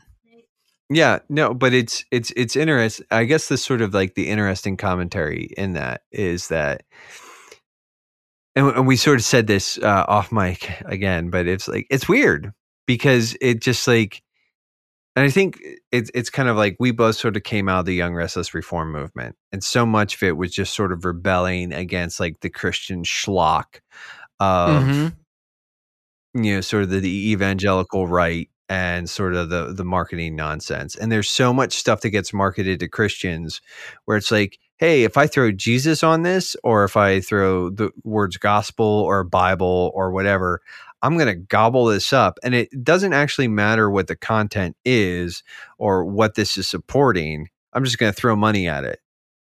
Versus, I mean, like we probably all saw those like really trashy like t-shirts, like the one, it's like the giant guitar pick and it says "Pick Jesus." Yes. Like the one, it's like the Reese's logo and it says Jesus Pieces or whatever dumb, or Yeah, and it's just like dude, that's just like just schlocky and dumb, and it's frankly it's offensive. Like, and as Christians, we should like, and I'm not trying to be too hard, but it's like I think, and again, I don't want to assume the worst, but it does just seem like, you know, especially when I play, like looking back at Bible Adventures, like that was just like a cash grab. That's all that was. It's like, hey, here's 3 mediocre games, and we're just going to be like, hey, it's Bible Adventures, and then you're going to sucker some, you know, family that wants to give their kid like a half decent sort of like, you know, video game here, you know, that's going to maybe reinforce some of the Christian, you know, values or whatever, and instead what they get is just this heap of mediocrity. Like I said, just it's interesting. Yeah, that's what we've gotten. So we have persevered in the face of even the technology is fighting us, Josh. If only we could go back to better, simpler, kinder, gentler days. Someday, Nate talk pretty. We have done the thing. We talked, we talked for a while about the NES and what it meant to us personally, and what we ought, like, honestly, like if sort of somebody wanted to sort of like take a crack at the NES library, we said like, here's some of the like the best of all time, and here's some of our personal favorites, and here's some interesting sort of like little tidbits. But I think it's time to, like, you know, sort of land this plane, and in doing so, we'll just sort of start rolling through all the forums. And I don't know if you have any shout outs for the community, but I wanted to shout out the big chill himself, Alex Castellanos, for, you know, he tweeted out, he tagged us in some tweets, and he exposed me today, and you, and actually Logan and Micah as well, to a podcast called the SG Bitcast, and it's the Seasoned Gamers or Seasoned Gaming. Rick Hogue from Virtual Legality is one of the chairs on that, or the sort of co-hosts, or whatever. It's I'll tell you what, I listened to a couple episodes of that today, and I really dig it. So you, Big Chill, you get the official Nate McKeever shout out at the end of the episode. Well done, sir. Well done, Thank you for sort of turning me on to that. Yeah, and I liked it. I liked it a lot. Did you have any shout outs? No, nothing like comes to mind as I'm thinking back on stuff. I'm sure there was something that I just don't, that doesn't seem to pop in the front of my mind at the moment. So I apologize. But if anyone does want to share their thoughts on, say, what we talked about with the NES, if we forgot some of your favorite games like Battletoads or Crystalis, or, you know, a ton of other great games that were on the system, you can reach out to us and shoot those our way. You know, we're on Instagram now, so you can catch us there. On Twitter, our handle is @bbdowncast. You can email us at the backlogbreakdown@gmail.com. We've got the Facebook group, the hashtag Backlog Book Club. And then, of course, we also have our Discord that we're hanging out in, and the link for that is in the description. If you want to get a little bit more personal on the internet, I generally go by Broccolope, and Nate goes by Nate_McKeever. But before we really land the plane here, we need to just sort of, we're trying to sort of issue these personal challenges. And I think, you know, as we've sort of gone through it, I think that really the one that I need to do is, like, I'm going to keep leaning into sort of like trying to do stuff after work, and just sort of like keep leaning into that.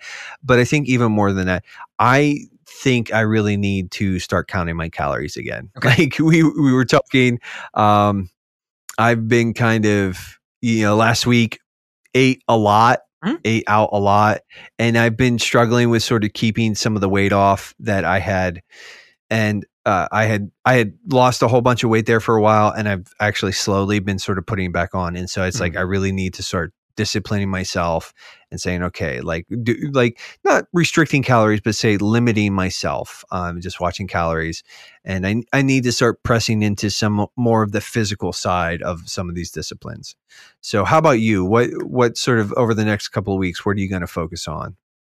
Okay, well, this is going to be kind of boring for me, but I want to try and nail down, because the last 2 challenges that I've had with the journaling and with the reading more often, again, I've taken steps to do those things. I want to kind of double down, but both of them have been kind of not half measures, but they haven't been as consistent as I would have liked. So I want to focus more on those 2 instead of like gathering another sort of habit. I'd like to nail these habits down, if that makes sense. Well, so it's kind of, yeah. What were you gonna say? I was gonna say that's part and parcel. It's like we take on these challenges to sort of like basically sort of stretch ourselves, and so it's like it doesn't really stick the way that you think it needs to in those first couple of weeks. I've done it. Like I'm like, I'm just gonna keep doing this thing. Yeah, and it's like the sort of like the goal is, like so far, the way that I've utilized the challenges has all been like, these are disciplines and rhythms that I used to sort of like engage with frequency. I've gotten out of that habit, and I want to go back to that. So, Yes. Yeah. And especially listening to the earlier episodes of the podcast, one of the early things that we talked about was scripture memorization. And I want to go back to that eventually. It just intimidates me, especially with, my lofty goals from early podcast days and the lack of progress. I mean, there was some progress, but it just... Yeah, I don't know that, I think since we've started the podcast, like I think it would be really cool to have like a book of the Bible memorized, or several books of the Bible memorized. But I don't even know that I'm what you would call a verbatim memorization guy. I would much rather have like you have the heart and the context of the passage. Like you understand what that passage is about. Yeah. Versus being able to spit it out like verbatim based on whatever translation you're memorizing from. Yeah. But only like, from the TR though, right? No, I'm sorry. I'm just kidding. You're the worst. Yes, I know. I don't want to open that can of worms. Not that we would have any issues with. I don't think. We would have like. there are other people. I don't know. That would be interesting. And just sort of like a brief aside. Do we have any listeners who I know a couple of people who might be listening who are like KJVO or but I would be interested to hear from them, like their thoughts on that. Like I know where I sit in that camp. Like I've sort of done I've done enough footwork to satisfy myself. And while I respect that position, I do not agree with it. It's sort of like I respect like the intent. I just don't think it's correct. Yeah. I've said multiple times on the podcast I listen to James White fairly frequently, and so clearly I'm not in that camp. So as a like a textual critic guy, like that's one of his things. Yeah, but you were saying your challenge going forward for the next couple of weeks is you just really want to double down on journaling with consistency and being more consistent in your reading. Yes, that's good. Yep, that's where I sit. Good. Well, I feel like there's another question, maybe. Oh yes. What is your question? It's time for the question quest. Yes, or the questing question. I don't know. Get out of here. The checks quest. This is question quest. Fester's quest. Questions quest. I like that. Need to somehow Photoshop your face on that NES cartridge. Please don't. I'm not the one who does the sound bite for this. It needs to be your face. Oh, see, I thought you were going to say you're not the bald one because, actually, that would probably fit better, wouldn't it? So, on 2 counts, and there was even a bit of a cell phone in there. Like, a cell phone? Anyways, we do have a question. If the listeners could only see my face. Why don't you read the question from your cell phone? So I got this pulled up. It's from our buddy Jono. He submitted a question in the Discord, just like other people can. But he said it, and it is in the "What is your question" channel or in our server. But is your question, John? Yeah, that. You do that so well. But see, that's how you sort of you thank and appreciate your co-host's bit. Mm-hmm. You say, "Oh, you know what? I really you do that so well." It's a lot better than thanks. I hate it. Yeah. It's not like I've had to undergo therapy or anything. Or cried myself to sleep. But going back to John's question here, and we thought this was good enough to earn him to get him a $5 gift card of his choosing. So if you could reimagine any game in a different genre, which game would it be and how would it play? See, so you said you thought about this, and I'd be interested to hear what you have to say. I've got a crazy idea, and I didn't flesh it out or anything like that. I just have an idea, so I'm just gonna go with it. My idea is to take a game. It's for 3DS. It's called Bravely Default. Okay, it's all about job system. It's all about these interesting turn-based mechanics. Make a belt-scrolling beat 'em up in the style of something like Shredder's Revenge or something like that. But your characters have different jobs and different classes, and you can switch these out. And based on their jobs, they can do different moves. Somehow you would incorporate like the braving and the default, so you can defend.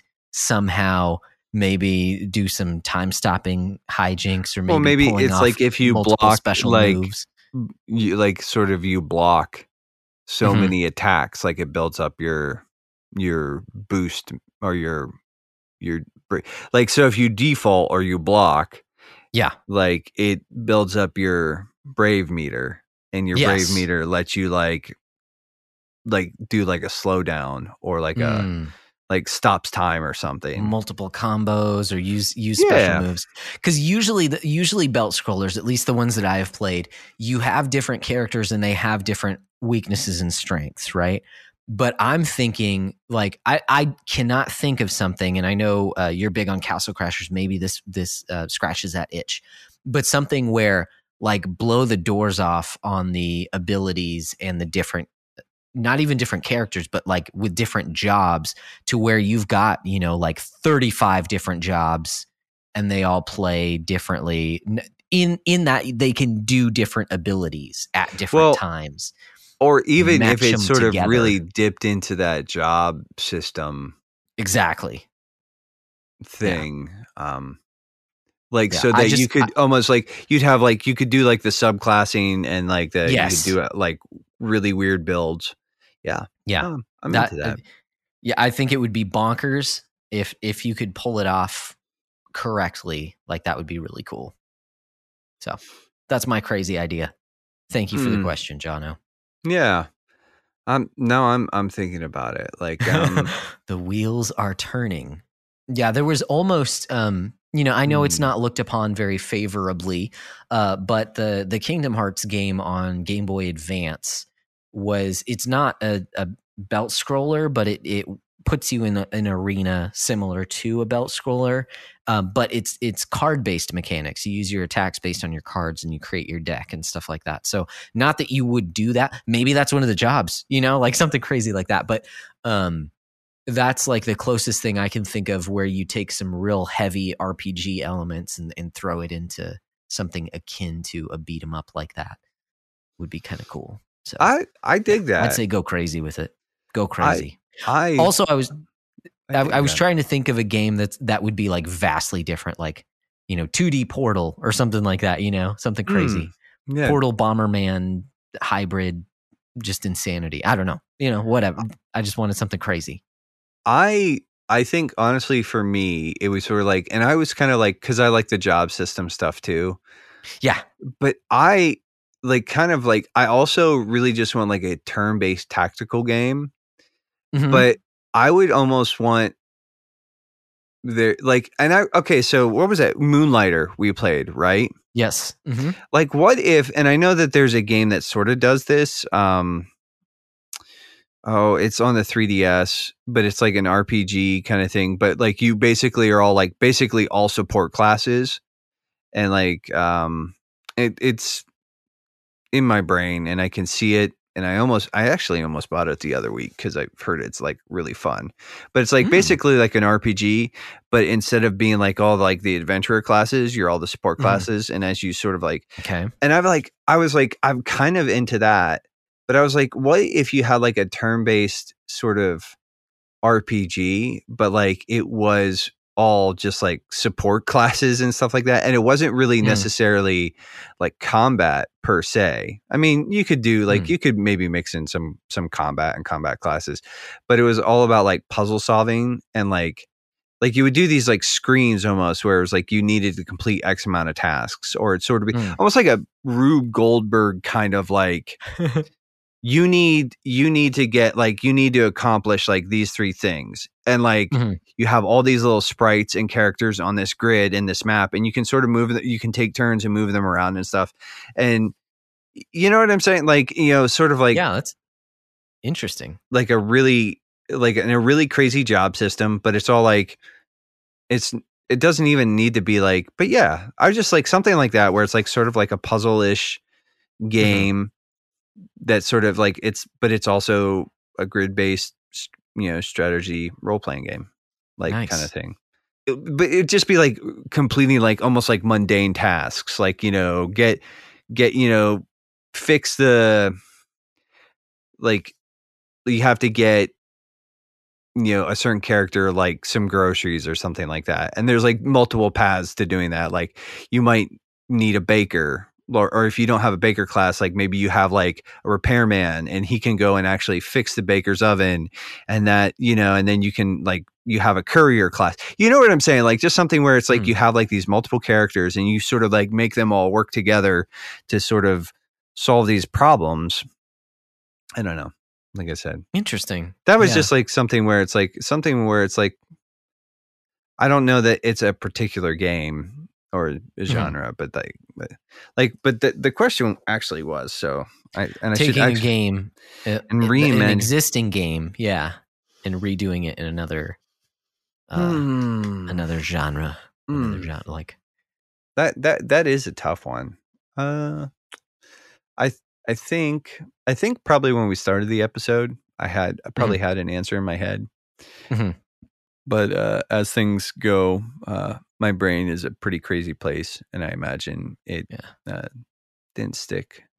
Okay. I don't know. Well, I do have another one. If you don't have anything, I was thinking like, what if you redid a game like Shadow of the Colossus and you made it a Schluter? See, now you're just being hateful. You're just being hateful and disrespectful. Man. Yes. That is really, really hateful. How very Toby of you.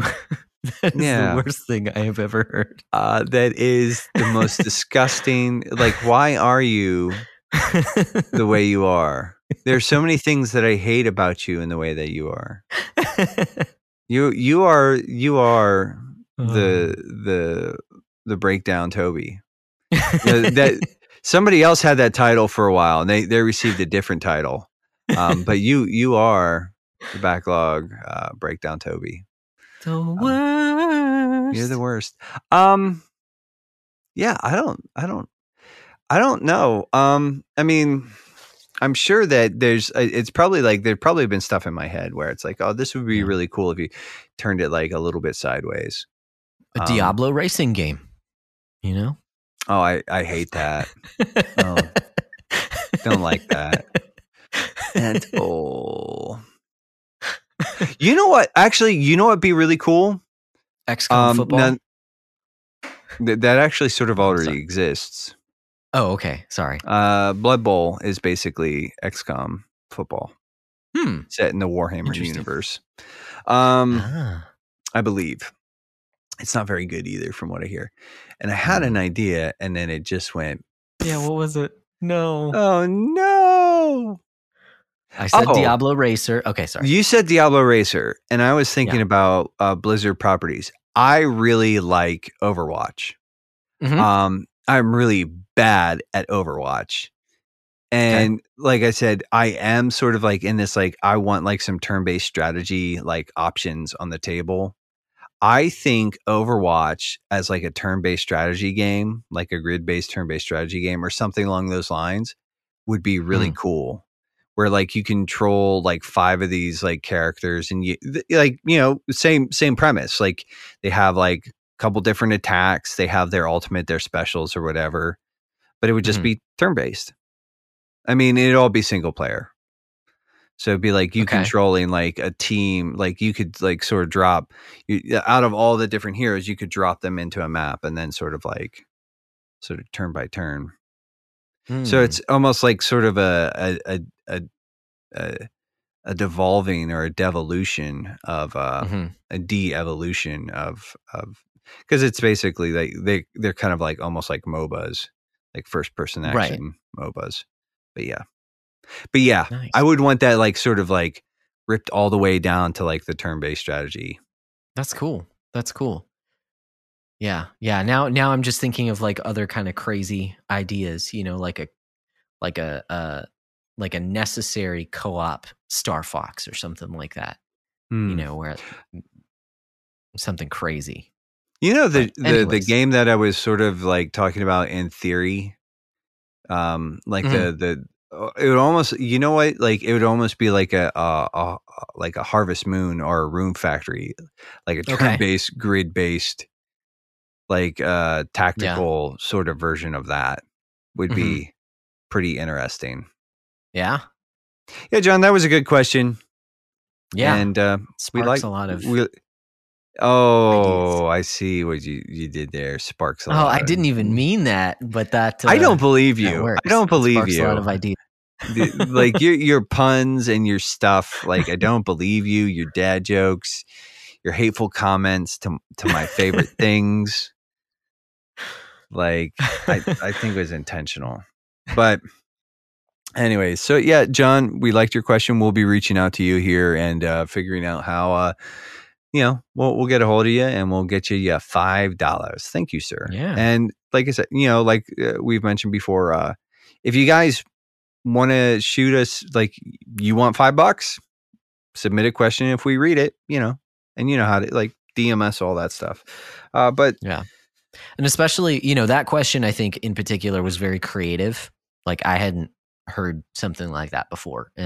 So it's questions like that are probably going to get you to win, unless they're just like gut busting hilarious, you know, then it would, like that would be fun like too. make it either really interesting or really funny. If you can if you can make it interesting and funny, like we're probably going to read it for sure. Actually, like, and in a lot of ways, yeah. Like, and like all the questions we've gotten have been good. So yeah, that's true. That's true. They have. I'm just saying, like, it. Yeah, they're a dumb question. You know, like, what's a day in the life of Josh Brocco? Like, we're not going to answer that. Sorry. I mean, it's just that's boring. No one wants to know that. Well, that person might want to know that. Mm-hmm. Who's your favorite child? You know. No, I'm not going to answer that. It's not Penny. Right, I'll tell you the two that it isn't. Oh man. All right. So yeah, we've kind of run through all the forms here. I think it's time to just sort of call it a night, buddy. Yeah. I think we've done the things that we came here to do. We said all the things. Nostalgic. Yeah. Yeah, we put on our +5 rose color glasses of nostalgia. That's a throwback. There you go. And yeah, you want to know what we're talking about? Go way back to the beginning. But yeah, tonight was a good night, and I think it's time, Josh. I think the only thing that remains to be asked, said, or done is, well, I mean, what should they do until next time, Josh? Guys, keep beating down your backlog, whether it's old school Nintendo Entertainment System or whether it's a Switch game. I just love Nintendo, apparently. Keep beating down your backlogs, and we'll keep breaking down those benefits. Indeed.